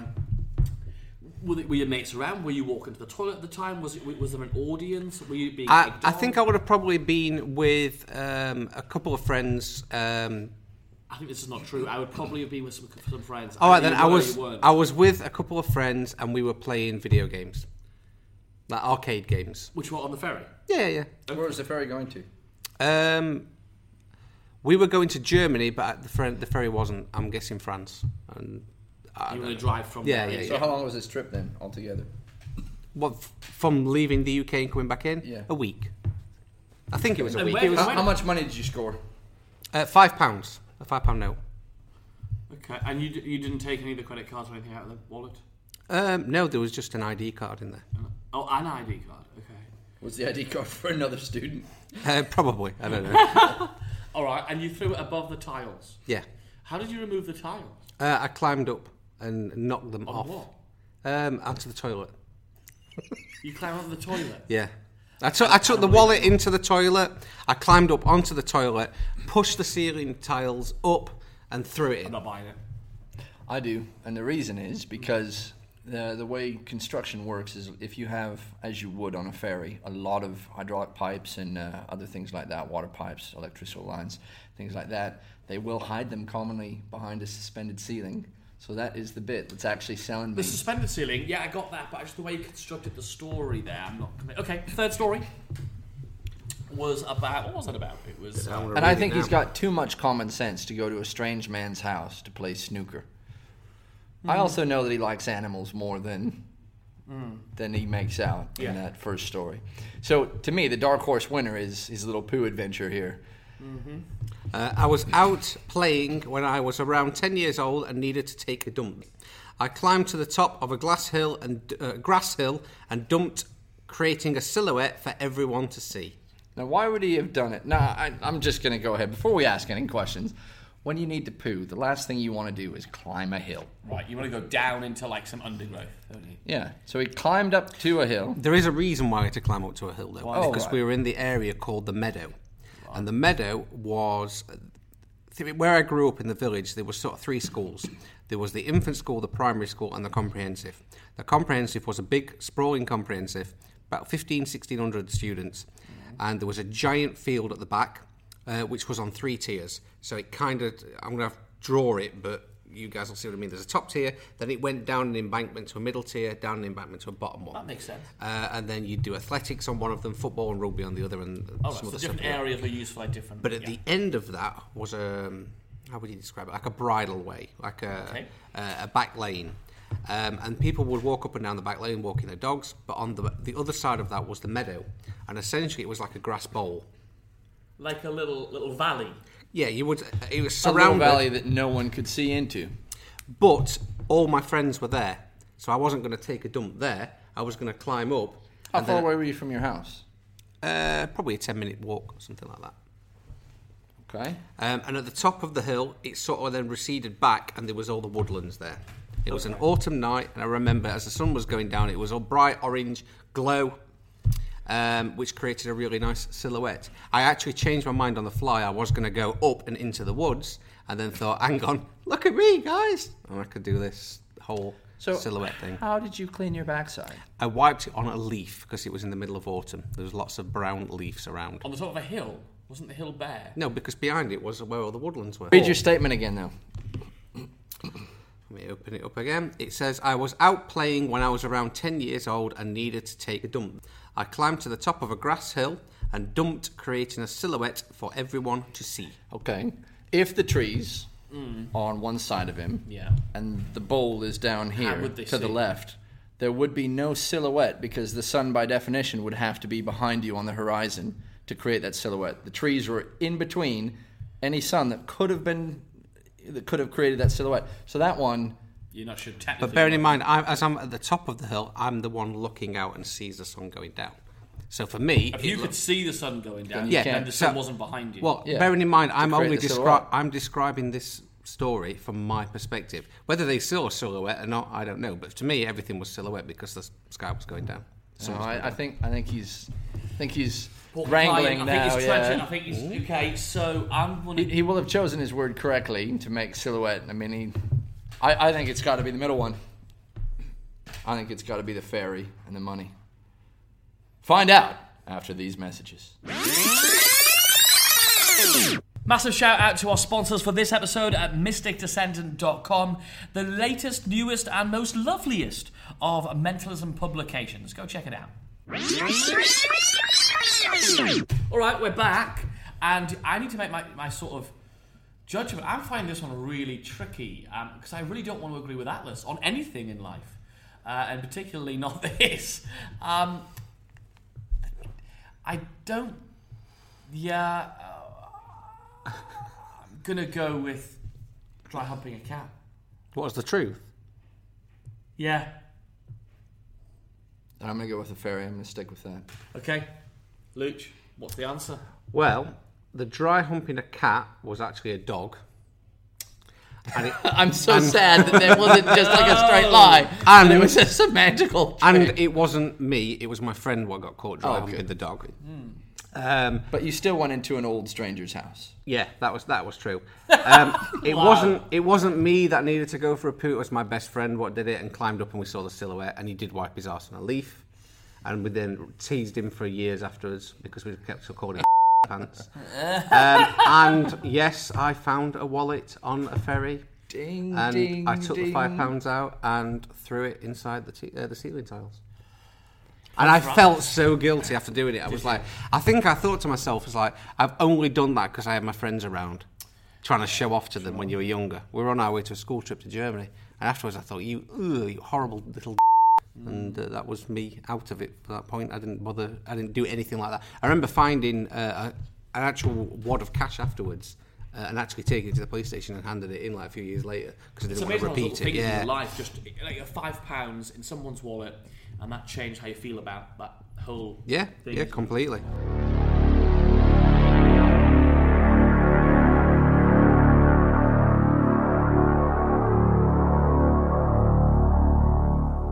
So if you could really read minds, what would you do? I assume that you can read minds whenever you want to, or you can't switch it off. Which is the? What do you? Open discussion. Well, if we agree on what that would entail, as in, like Atlas said, you can't switch it off. It was just something you heard thoughts. Okay. When you tuned in, you heard thoughts. Right. When you concentrated. I mean, to be fair, off mic, we just had a discussion about this a little bit to some extent, and actually, it's kind of fascinating. Let's turn on the mic and record this, because one of the things we'd said was, I mean, if you could read minds and you found out someone had done something untoward, you could either avoid them, or if you were, would you report them to police? Would you keep it to yourself? Would you blackmail them? What do you mean? What? Yeah, right, yeah. It depends on, I suppose, your moral compass. Yeah, big time. Because it'd be fun to, like Groundhog Day, Because you'd instantly know if someone liked you. Yeah. If you're a single guy, you'd instantly know if someone liked you. Yeah. So the moral compass does make a big difference on this. But like Groundhog Day, right. When he gets to the point where he wakes up and he knows every morning he wakes up it's the same thing, he's faced with the same stuff. So he starts to explore his moral compass and he knows that the day later he can make it up. Right. So he walks around the corner and there's that guy asking for something, he just punches him in the mouth. So he knows he's going to see him the same day. I think if you wake up, you can explore different facets of your personality that might be slightly darker, and you would be exploring it in a whole realm of different ways. It is funny to think about it, isn't it? Because the reason a lot of people get into doing this is because we start to think, wouldn't it be good to know what people are thinking? Or wouldn't it be good, wouldn't it be incredible? And people who we meet, they see our shows, they hear what we do, they're like, I'd love to be, that's a great power to have. What do they think they want to do with that power? Because I think the truth is, they really don't know what they want to do with that power. I don't think most mentalists have ever actually thought about what it would be like to have those real powers. What would you do? And at the end of the day, I think, why do people want that power? Is it because of an innate need to communicate and to be understood and to understand? I think to understand, for sure. I mean, take all the guesswork out of relationships and interpersonal. Well, the interesting contact. thing is, you guys asked the question. No one straight away said, I'd stand on stage and do a show. Absolutely. So... No. Do you know what I mean? We do that because we pretend to read minds and it's entertainment. I think that's the only way to get it out there, though, because I think if I was just sitting in a cafe and all I had was this noise of people's thoughts all the time, I well, remember, it's only if you concentrate, you can tune in. Okay. Like if you look over at a concentration, a conversation between two women, you'd be like, concentrate and you can hear it. Okay. Move on. You know what the next one is, yeah. But oftentimes, you could. How's that any different than eavesdropping on a couple next to you? Okay, so say for example, if you're walking down the street, and well, obviously there are things that aren't said in a conversation that people guy. Think. But mental eavesdropping. Yeah. You're walking down the street and there's a guy sat on a bench. Yeah. Right. And as you walk over, you notice them, and as you do, you tune in and you hear them think, that guy looks like a complete you know. What would you do? Would you walk on by? Would you smile? Would you go and prove them wrong and be nice? Yeah, my personality is I want to prove him wrong, so I would go over there and be like the nicest guy ever. I mean, what options have you got? You could go up and say, no, I'm not a complete and then freak them out and walk off. The point is that if this is a lifelong skill that you have, you could do whatever you want. I think that would develop in time. I think, you know, it would obviously... I don't know, you say, why has none of us said, get on a stage and perform with it? I think you could make money very easily if you had that skill set, if you had that ability. It would even be as easy as, you know, someone thinks of their PIN number on their card, or do you know what I mean? If you're inclined towards an innate evil, you'll make money off people instantly and without their being aware of having given any information away. Would you let people know that you have this gift, this power? That's another question, isn't it? It's like the Invisible Man. Yeah, I mean, to myself. Yeah, in many ways, it's like the Invisible Man conundrum, where if you were invisible, what would you do with it? Would you let everyone know? As soon as someone's aware that there's an Invisible Man, he sort of becomes a challenge to stay invisible. Absolutely. Yeah, I think you would probably get some kind of negative attention. You also, I think there'd be if the word about you got out, there would be some not so savoury characters. Probably. Well, the government would take an interest. You'd be a nightmare you wouldn't be able to live a quiet life. No, absolutely not. Like you'd have lots of people asking you to do things you really don't want to do, and adding pressure to you to do this. So what's the point of being a mind-reading recluse, though? Because mind-reading is the ultimate tool in communication. It's the ultimate form of communication. Why would you then, if you could read minds, why would you then hide yourself away from everyone? Or maybe the things that you found there would be too frightening. Yeah, maybe. Maybe it would be too dark. See, it kind of reminds me... Maybe it'd be underwhelming. I mean, to be honest, when people say, oh, I really love to be able to read people's minds, if you read my mind most of the day, what I think about is very boring. Like, I'm thinking about what I'm going to have for dinner, or I'm going to think about which book shall I order on Amazon, or I'm thinking about... I don't think about anything that's really interesting. So in many ways, people will come evolve, not from you, but come away from people thinking, what a bunch of really unevolved animals. Yeah, and also... Is that what you're postulating? No, I'm thinking I'm sort of thinking about the other way around, really, that the person with the mind-reading skill, I think, would become underwhelmed and realise, actually, there's nothing really to discover. Like, okay, it doesn't matter. Do you think it would help him plumb the depths of human characteristics more earnestly? Yes, I think that person be able would to understand. go, people just want to be loved, or people just want to be understood, or absolutely. blah, blah, blah. Yeah. All right, what about if you sat in a cafe, Uh-huh. there's a guy sat across from you, and he's got a rucksack on the floor, and you can hear him think, I'm going to walk down this street, wait till 10:30, and all the people will be there, and at that point I can detonate. Yeah. What happens then? You can become almost like, you know, someone who become a hero in a way. You can stop things, or you can take a step back and you can watch them happen. In a way, you're almost playing like a bit of a god role in some aspects. It's only a superhero thing, isn't it? I think, at that point, you'd have to step up to the mark, wouldn't you? Well, it's your moral compass. What do? You have to do something. You have to step in. It's like a video game. You're like, are you chaotic evil, or are you... Yeah. Do you know, in a way, that would make a really cool video game. What we're talking now. Right, yeah. Like a sandbox-style game where you can explore a city or a world, and you can pick up on these kind of things. What do you do? But I think in general, yes, a greater understanding for the human race and for like the human condition is interesting. But then also, like you said, there's this overcrowding of all these intentions people have and whether you want to intervene, because it's that whole thing, if you start intervening, what's the knock-on effect? A bit like the butterfly effect, you start changing small little things. And it has a wider implication. And then suddenly you become this kingpin, this keystone, this butterfly who starts having a knock-on effect and changing the world, and you don't really... I think for one person, if it's only one person who has that, without guidance, I think it's... So what about the idea of Maslow's hierarchy of needs? Yeah. Where, I mean, once you're sort of settled with shelter, food, water, all this other stuff, then you start looking outward. Do you think you get to a point at the top of the pyramid where you're literally looking out for everybody? Or again, is that... The self-actualization, the top level? Yeah, but you self-actualize through making everyone's life better.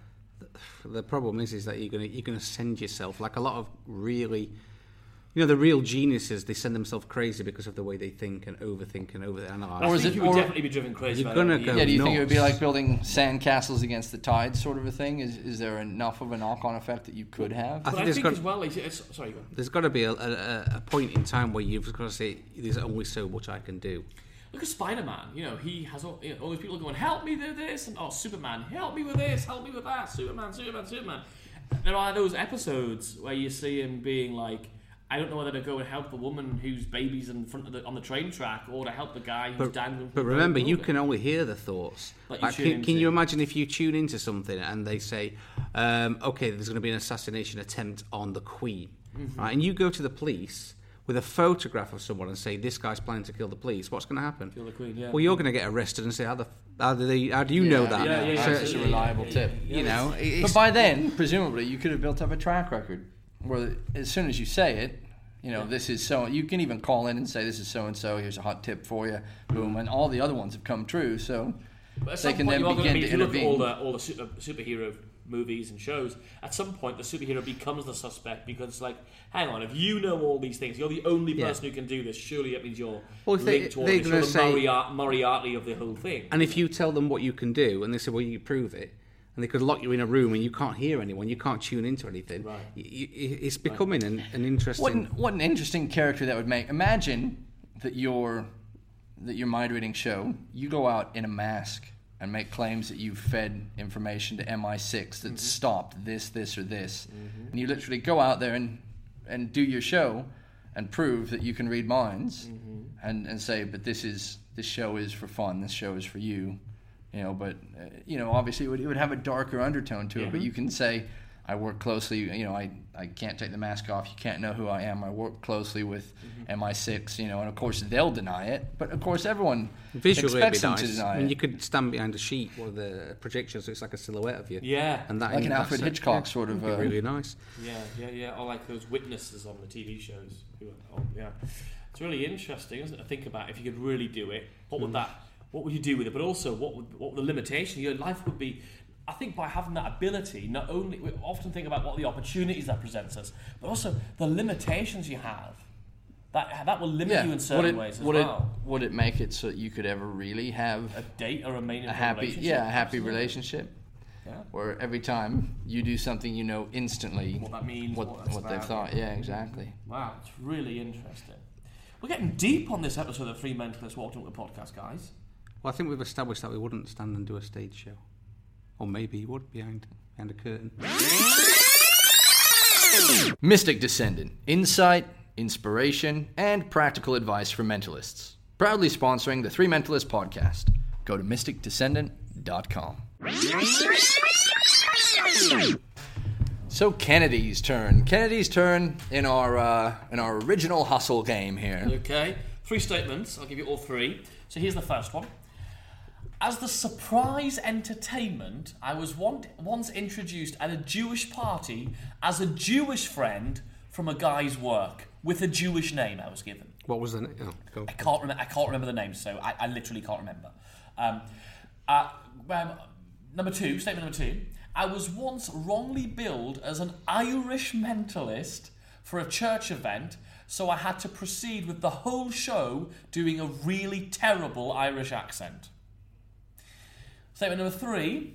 I did a Find the Item stunt in the city of York, live on the TV news and on BBC Radio York, and failed to find the object. Now that does sound like you. Gosh, these are all terrible. I do believe we've had a discussion about the Irish thing before. But I believe that was what you were going to say for the next time. From the last time. I remember thinking that you were... you said tell something that about it, story, and I or- think you said I was going to go with that story. But right, so let's go in order here. Tell us about the So the first. surprise entertainment. So I get this gig, and I can't. There's a Jewish. So please forgive me. I don't remember the name of the festival. There's a festival in Jewish culture which is which is very much about having the friends and family around and drinking and eating a lot. I can't remember what that's called. So I get this gig. I go on the trains all the way down in London. They put me in this nice hotel. It's at this guy's house. And he says, "But I want you to be a surprise." How'd you get this gig? I think he just emailed me or something like that. How Yeah, it old would were have you? been like a gig inquiry. This was probably only. It was probably about 6 years ago. Okay. 6 years ago. And he opens the door and he says, I'm going to introduce you. I've told you that my friends coming. I've told everybody, all my guests, my friends and family, that I've got this friend from work coming along, and you're him, and you're a Jewish guy, and your name is whatever he said. I can't remember. It was a very traditional Jewish name. And he said, you're going to be that guy. And I'm thinking, well, how am I going to pull this off? I know very little about the Jewish faith, or any of the traditions, or anything. I think, and I have to sit down and have dinner with them now. This is going to be really tough.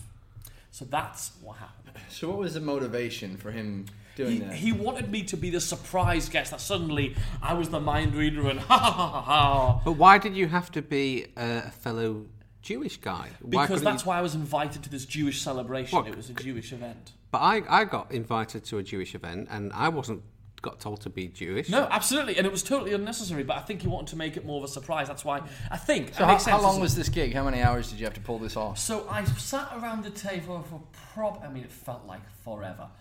I was probably only there for 45 minutes before I then broke Jewish character, and became the mind reader.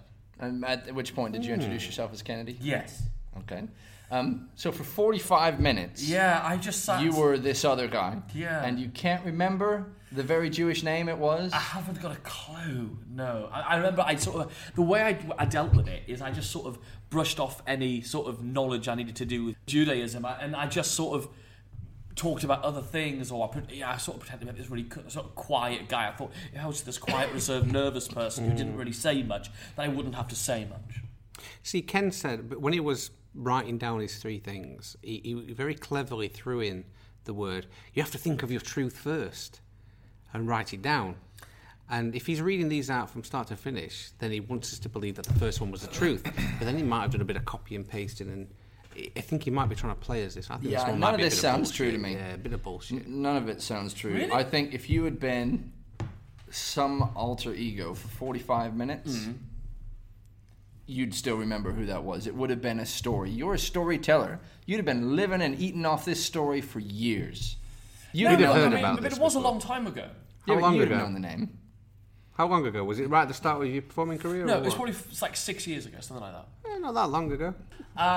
Second thing, I was once wrongly billed as an Irish mentalist for a church event, so I had to proceed with the whole show when I say dipping in and out of a terrible Irish Can you accent. do that Irish accent for us now? Brilliant. No, I really don't. Come on, Ken. What We've got to test the plausibility. Yeah, you Okay. You drew it cramp, Paddy. But this was in Newcastle, so at least I wasn't in Ireland when I had to. But Come on then, let's hear it. oh no, like what will I say? What would... Was it a stand-up show? Yeah. Right, so you've was done from your set. church. Well, you know your set then, don't you? Yeah. So give us a line from one of your effects in this Irish accent. Okay, all right. So, but the hardest bit of all of this. No. is Let's hear the Irish accent. All right. So, Say wonky-eyed midget in an Irish accent, because we know that was in the show. you had a wonky-eyed midget. Ah. Oh, that was actually pretty convincing. I want more, though. Yeah, I want to hear it. Okay. Right, take us through one of the effects. Okay. So we're your audience. You- Say, got- if you have this envelope, then you'll be a wonky-eyed midget. Right. Okay. So you got we got 3 envelopes. It's horrible. 3 envelopes. You got a red one and a blue one or a green one. Please make your choice. Yeah? Nah, he lost a blue one and green You're a one. tramp, Paddy. Look at you. Sit down there. I remember what he said. He told me that he was once introduced as Irish masters, and he thought about doing an Irish accent all the way through. But I'm positive he decided that was a bad idea, as it was a bad idea. Did people call you out on the accent? Did they believe you? Oh, they knew you weren't Irish. What did they say? Are you really from Ireland? So was what, really awkward. Why did you dip in it? So read the statement again. Okay, I was once wrongly billed as an Irish mentalist for a church event, so I had to proceed with the whole show doing a terrible Irish accent. I hope So he it's says true. he says no. did it. He says he did the whole show in the statement, but if he's been caught out, he'll have dropped the accent. So It was called out after the show. But you keep saying that you dipped in and out of it, so that's not doing the whole show. I mean, The reason I I think got we've caught him out, here. The Yeah, I reason think I we've got cracked caught out was because my Irish accent was so bad it was dipping in and out. That's what I mean by dipping out. But what sane person would go onto the stage and not just go, I was introduced as being from Ireland, actually I'm from Newcastle. Because, right, it was for this little church in Ponteland, which is just outside of Cramlington where I was brought up. And this family, and they were so nice, had booked me for this thing, and it was some annual thing for the church. And they'd done such a good job, and they created terrible little posters. And it was like the renowned Irish mentalist, and they'd really put lots of effort into it. I just, you know, when you haven't got the heart to tell this ancient couple who are like born and bred through the church, and you think, oh, I've got to just do it for them, and that's why I did it. Yeah. Let's move on to the next one. I would call bullshit on that one. Yeah, I Okay. completely don't believe it. Right, I did a find the item stunt in the city of York live, which was live. Kept coming back. I'll show the statement. Live on TV News and BBC Radio York, and failed to find the object. Okay, what were you doing in York? I already had an existing relationship with BBC Radio York because I'd already been on one of their shows. I don't know why I was on one of their shows. And so I thought, well, I want to do one of those stunts because it would be quite a cool thing. Was this the one where they interviewed you about cold reading and things like that? No. Where was that? Which one? Where was What BBC was that? That was the interview on cold reading was Newcastle. Okay. This was York. That's 100% right. Have you seen any footage or anything from BBC York? I've not. So I'm but- wondering whether this is true, but it was actually BBC Newcastle. No, see, here's my question. You're doing a find the object. What object were you looking for? We never found it. That was also part of it. So I set a prediction ahead of time, and I said you can hide any object, and then I not only have to find the needle in the haystack, but I don't even know what the needle's going to be, and so I did it. And they could have hidden it anywhere. Anywhere in the main city of York. I had to be able to walk to it from the centre. Okay, talk us through what happened then, the whole setup and that. And... So, what method and everything? Well, no, talk us through the what day the like, when you presentation realise was. that you're going to mess Well, I this thought up. I still had. I thought I was still going to get it. And I went to the place where Were you using Hellstromism or what were you using? it looked like Hellstromism, but I had a friend who was actually a reporter. Oh, this is burglism then. You were doing. And I had another friend as a backup. I had another friend called Alex. Follow the guy I call bullshit. He hasn't got any friends.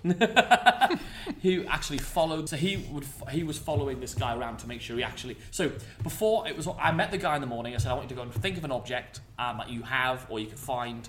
I want you to go and hide it somewhere in the city of York to make sure. And then the reporter, my reporter friend, said to make sure that Kennedy can't cheat and to make sure that it's all above board, please write down the details of what the object's going to be and where you're going to hide it on this clipboard.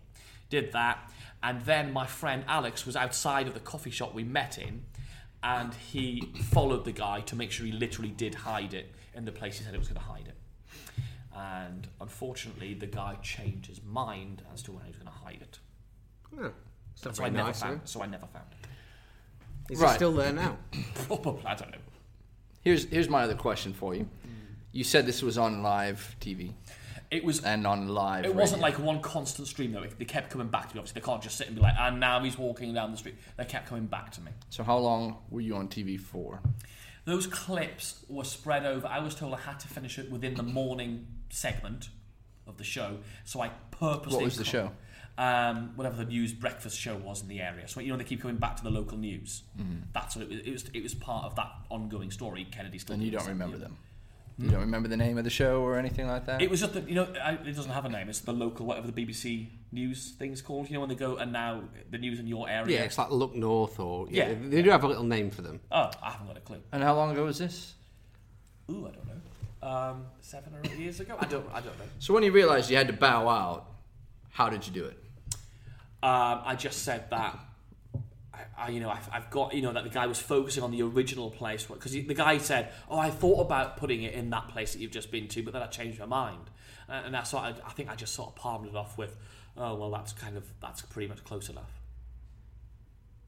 And what did the anchor's response? They were really supportive. Actually, I mean, I was only I was younger then, and sort of and I can't remember what they said. They sort of said.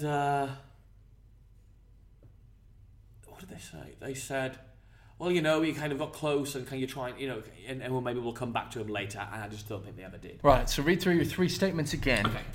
As the surprise entertainment, I was once introduced at a Jewish party as a Jewish friend from a guy's work.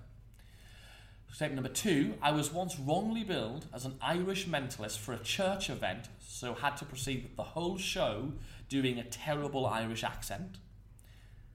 I did a Find the Item stunt in the city of York, live on TV News and BBC Radio York, and failed to find the object. Well, I believe it's one of the first 2. I'm really leaning towards... I don't want to lean to any of these. Me, I'm thinking it's going to know one of these little technicality things. As daft as it sounds, the Irish thing, knowing him, it's probably true. And I'm tempted to say that the York thing, it might have been broadcast on BBC York, but was it broadcast on local TV as well? See, I'll tell you one thing is, it's not a technicality. Two are out and out completely not true. Okay. I would have believed that had he failed on TV, we'd have heard the story earlier in the podcast when we talked about failures and mistakes and things like that. I believed you're a funny enough guy to have turned it into an entertaining story. But bear in mind that when I wrote these down, I also said, God, I hadn't thought about that for years until just now. I don't even know why it came to me. That's true. Yeah, but that could have been the... Any of the 2, absolutely. Yeah. Oh, gosh. No, I remember you specifically saying something to me about the Irish accent, and this is what... I wish I paid more attention to the nonsense you say. Have your answers, gentlemen? In fact, we'll take your answers after this word from our sponsors. Hey everyone, Atlas here. I wanted to talk for a moment about Mystic Descendant. Look, there's been magic magazines, there's Genie, there's lots of different magazines geared towards magicians. Very rarely do you see something of high quality geared towards mentalists. So we had the Jinx, and I think that was pretty much the last one besides Syzygy. It's been decades. Do your best to support Mystic Descendant by visiting www.mysticdescendant.com. Right, we're back. Luch, it's time for you and I to commit what we believe can... So was I the surprise entertainment introduced at a Jewish party as a Jewish friend from the guy's work?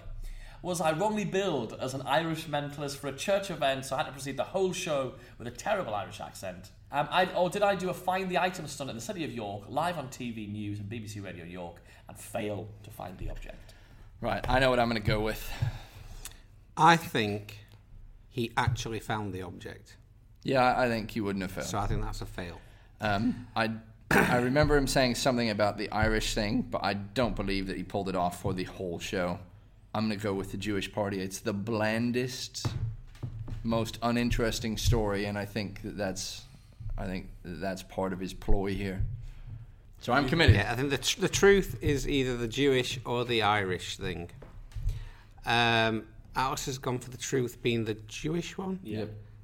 So just to have a bit more range in there, I'll go the truth on the Irish thing. But that's just a sort of, one of us are going to win, one of us is not.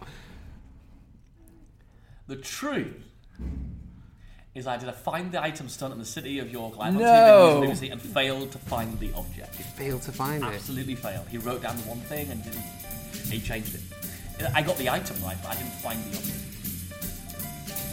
Why have we never heard this story before? I'd forgotten about it until today. I was like, oh yeah. But we revel in hearing about your failures. Absolutely.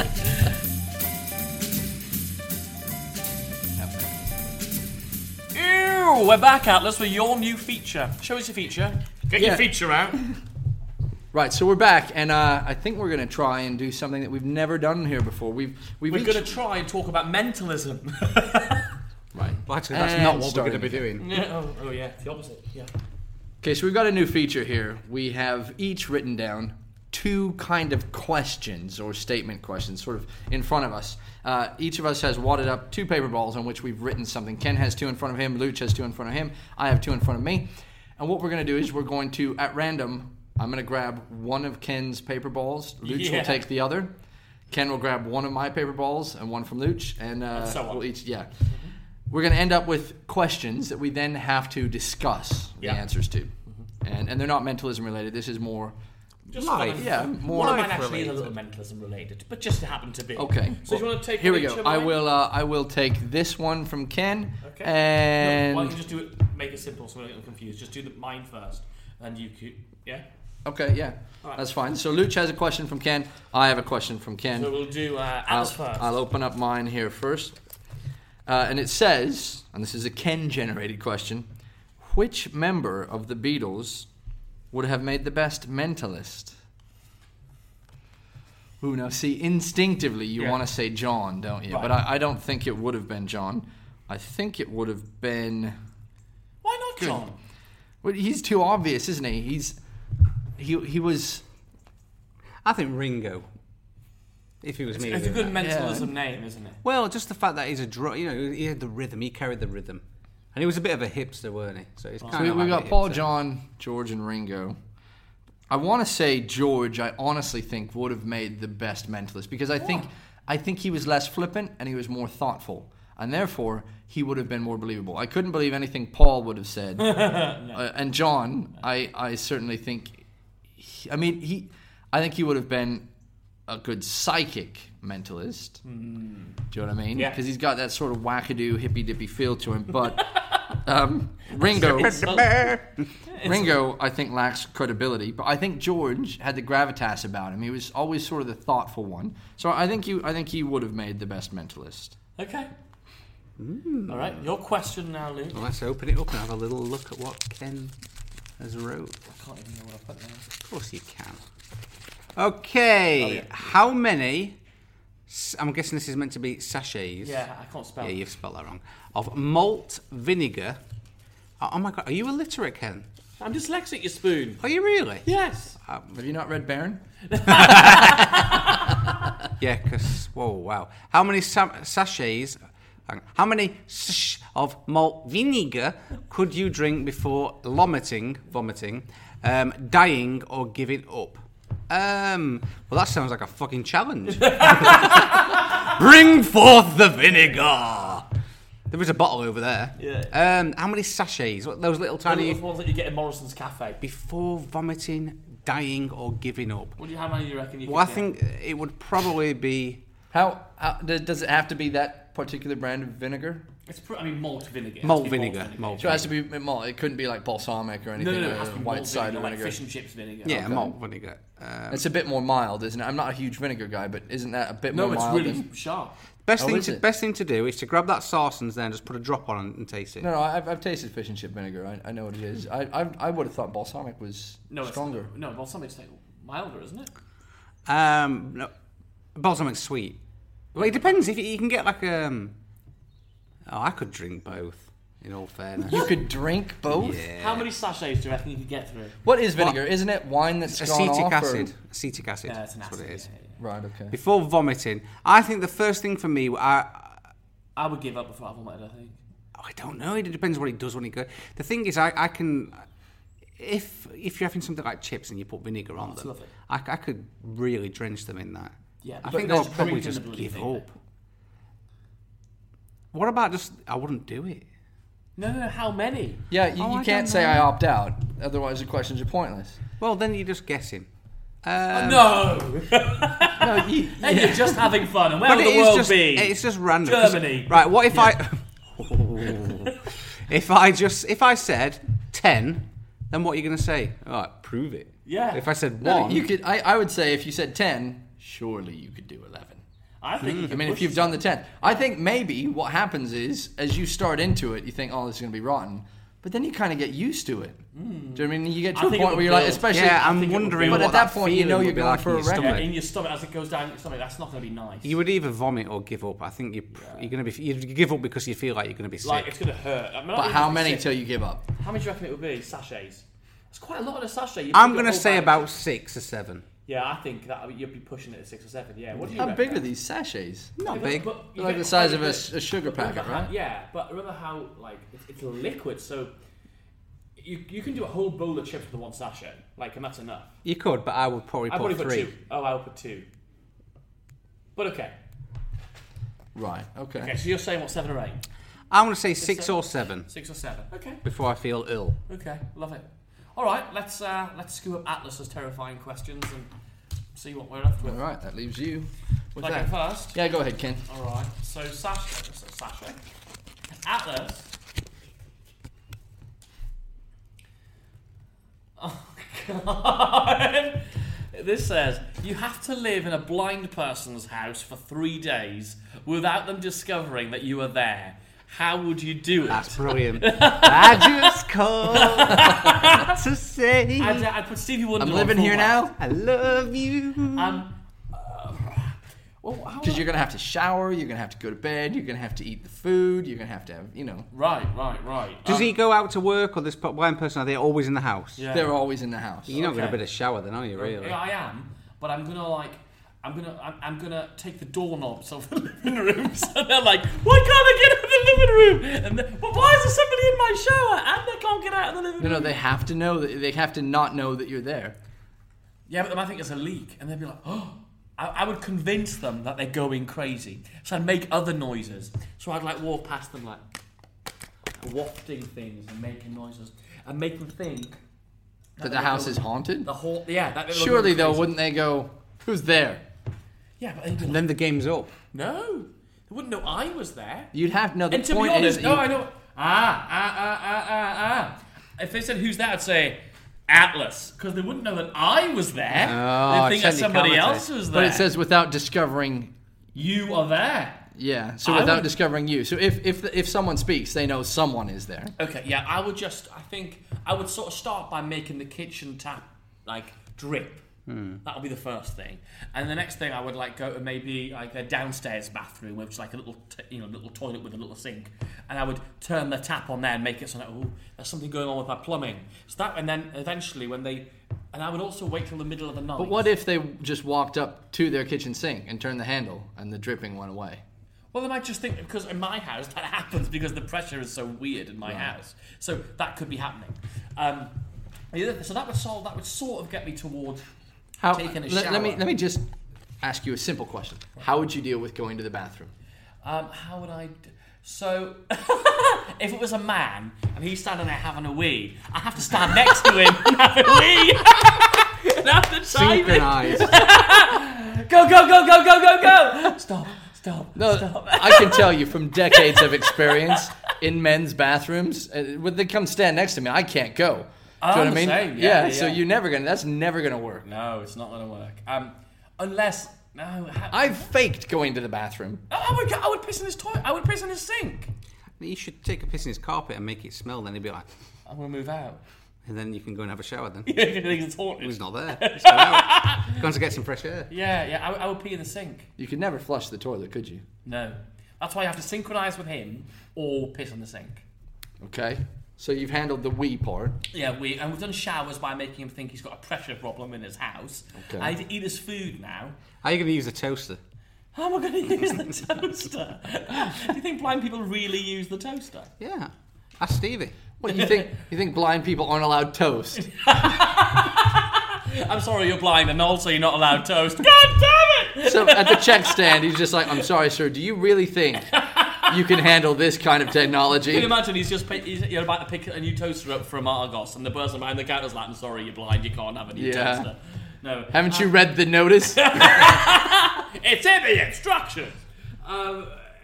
What else? So, food. I think I would have to... How would I deal with the food? Because he's going to, like, buy bacon in, and then... How am I going to cook? How am I going to cook? What if he watches a comedy show and there's something that's truly hilarious? Yeah. He'll think it's the laughter So track on maybe Friends. I should ask you this: do you think that you could live in the house for 3 days without being caught? Is it 3 days? Yeah. 3 days. 3 days without being... No, I can't even like walk around my own house without annoying myself. So definitely not. No, I couldn't do it. But I think it'd be funny. What do you think, Luke? Could you do it? Luke's just really quiet. I could be like I'll be stealth mode for 3 days. I think you would time everything so when they're asleep, you did your stuff. Yeah, you could I do think that if you by just waking put up. yourself on a... Yeah, but you don't want Become somebody waking up nocturnal. and you're making a fucking bacon sarnie like... Why am I waking up to that? And they're like, oh, I don't know. You know. Just hypnotise them. Back to sleep. It's like, yeah, Yeah. There's nothing to see here. Yeah. A lot of times, I mean, they might think they had a tumor because apparently brain tumors have like associated smells that aren't really there. Oh, that's great. So the easiest way to do that is to convince someone they've got a brain tumour. I was going to go for make them feel a little bit crazy, but brain tumour. It's a new level. Luch, yours. What did Atlas torture you with? He put, how many ninjas could you kill if none had weapons, you had an Uzi, and you were in a hall of mirrors? I think somebody has been watching a little bit too much Steven Seagal and bloody Bruce Lee films here. Yeah. Well, is the Question Uzi... is, are there lots of ninjas, or is it one ninja and loads of mirrors? Oh no, it's loads of ninjas, loads of mirrors. Wow. Right, so a couple of things. Is the Uzi like an unlimited... Yeah, you have an unlimited clip.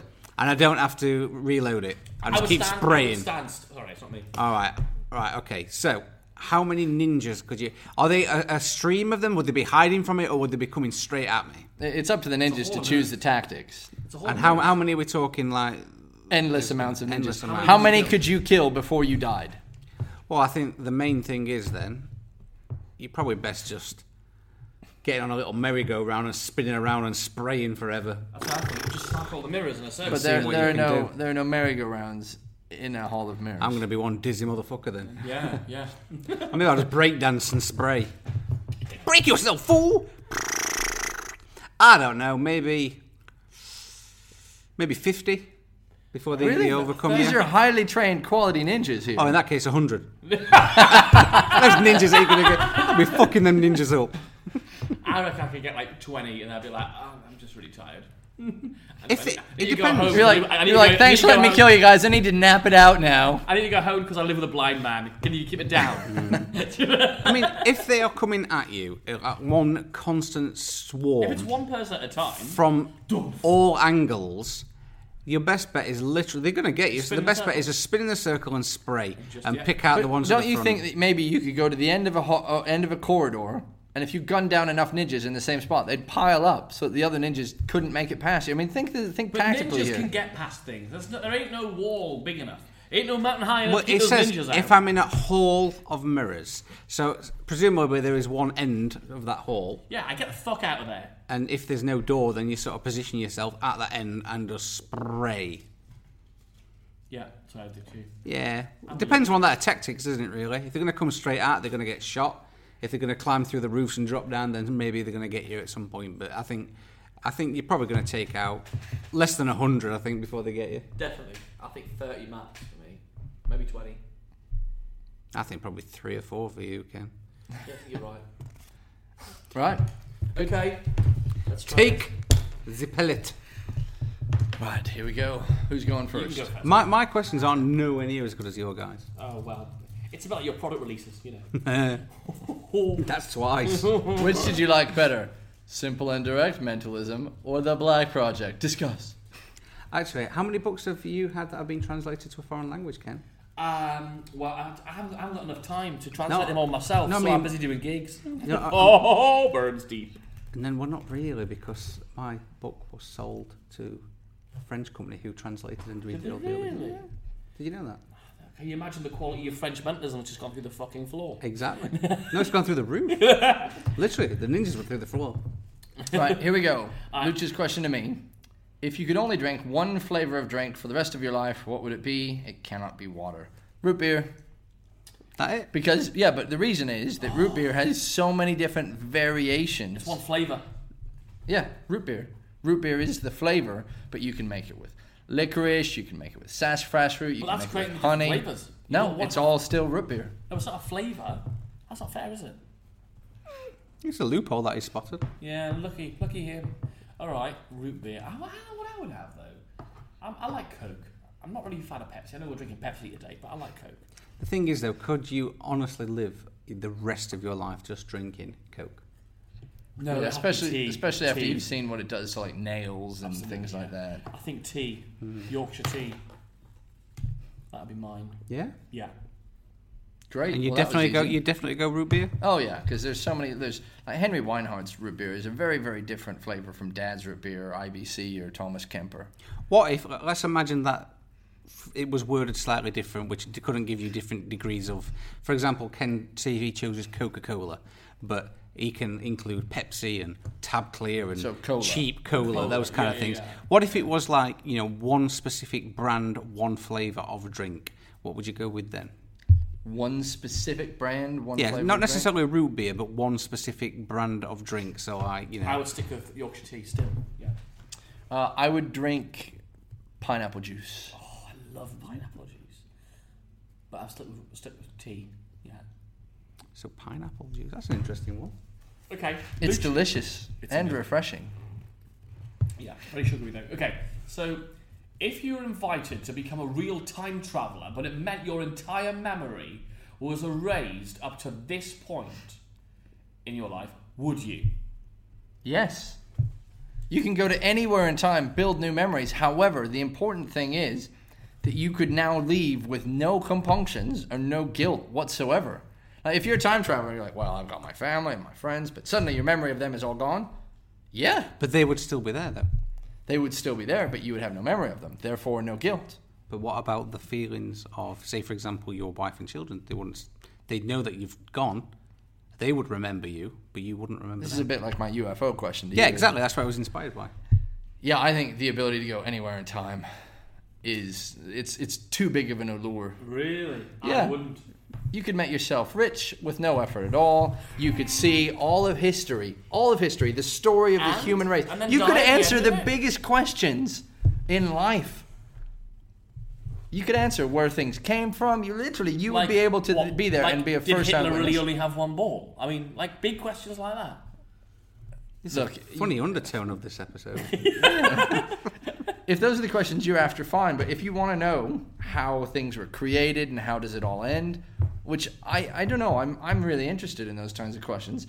Being able to travel through time is essential to being able to answer those questions definitively. See, my relationships are worth the most thing to me. Like none of that stuff. Having done a little bit of travelling and seen things, yeah, they have massively contributed to who I am. But it's made me more grateful than ever for every single person that's in my life, for sure. So I would turn down the opportunity, for sure. So you are less curious and more anchored.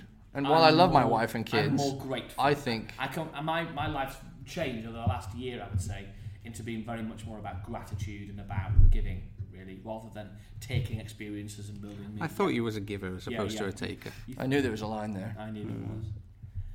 Yeah, that's what I would do. I would turn down the opportunity. See, I'm satisfied that my wife and boys are set up. They're fine. So I could go anytime. Do you know what I mean? And instead of, how's it any different than me dying? I could die 3 years from now. I could die tomorrow. Because they would know that wasn't your choice. They would know that you're choosing to But say, lots of people- oh, this is really nice, but actually it's much more important that I go Okay, and so let me ask you a clarifying question. somebody Luke. build the pyramids. Do they know that I've chosen to leave? Yeah. Yeah, because it's only your mind that's been erased. So I can say, bye guys, this is what I'm doing now. Yeah. I'm having. Yeah. Well, then you get a sense of closure, don't you? How's that any different than being dead? I think it's selfish. Oh, it's massively selfish. Okay. But you'd be cool with that? I spend all the time at night looking up at the stars and wondering what's out there. I spend a lot of time really thinking about it. If I got a chance to get definitive answers, I think my family could look at it and go, good for him, he's off doing what he loves. Just like with mentalism, good for him, he's off doing what he loves. I've taken care of them, I've supported them, I've given them a good foundation for the rest of their lives. And I think if I said to them, look, this is what I really want to do, if they objected, if they said no, then I wouldn't do it. But if they were cool with it, in an instant, I would wipe my memory clean and go off and see the start of everything and the end of everything. I'm going to flip this around. What would you do, Luch? You wrote the question. What would your answer be to that? Well, it was inspired by something Atlas asked me a while back, and I'm trying to remember the exact thing. It was if a UFO came down and offered to take you away, and I think you actually played on the love for Star Wars, didn't you? You said you could become a... No, you... What was it? How did it go? Yeah, It was a while so the back. question was, UFO comes down right now, says we can go off anywhere in space and you can see the galaxy. Do you leave? You don't get a chance to say goodbye to anyone. You just go. You threw in a caveat that was said, Is there a Star Wars universe? Can I become a Force user? Do I get a lightsaber? The With those caveats, lightsaber was then he was the down. main thing. If I could wield a lightsaber, then I'm down. You're in. All right, okay. Sweet. That was great fun. Explore the who, what, and why of mentalism with Mystic Descendant. Available now at mysticdescendant.com. Guys, I think that was a really great episode. Lots of fun that we had. And I think the discussion about really what it would be like if you could read minds for real, it took it away from plots and actually addressed lifestyle. And I think that was really we all good. think about, if I could really do this, what would I do? And but now thinking about it in this way as a lifestyle, like you really can in everyday life, it has totally made me go into dark and strange areas. Well, I don't think you'd go on BBC York and look for something, would you? Yeah. No. Yeah. And at least you get it right. Very true. Right, guys, I have to say, take some time to like our Facebook page. We appreciate that lots of people have taken some time to click like on it. It's such a simple thing to do, but it makes a difference for us. Also, please, if you feel so inclined, take some time to donate to the Three Mentalists Walked Into a Podcast. We don't have a special additional learning session for this episode, but we may in future. Absolutely. So just go over to threementalists.com and you can click on that donate button and help us keep the podcast going. What's our Twitter, Luch? At Three Mentalists. In fact, we need to plug that Twitter because no one's going on that as much. Even Roboto goes on there more. Now, than I don't know if anyone knows about Roboto, the at Roboto Speaks. Yeah. Yeah, you need Yeah, to. he has some funny things on there. He's a naughty boy. Yeah, hashtag owned, buddy. Buddy! All right. That's it. Yeah, good episode. It was good. 1, 2, 3, break! Thank you for listening to the Three Mentalists Walked Into a Podcast. You can interact with us at threementalists.com.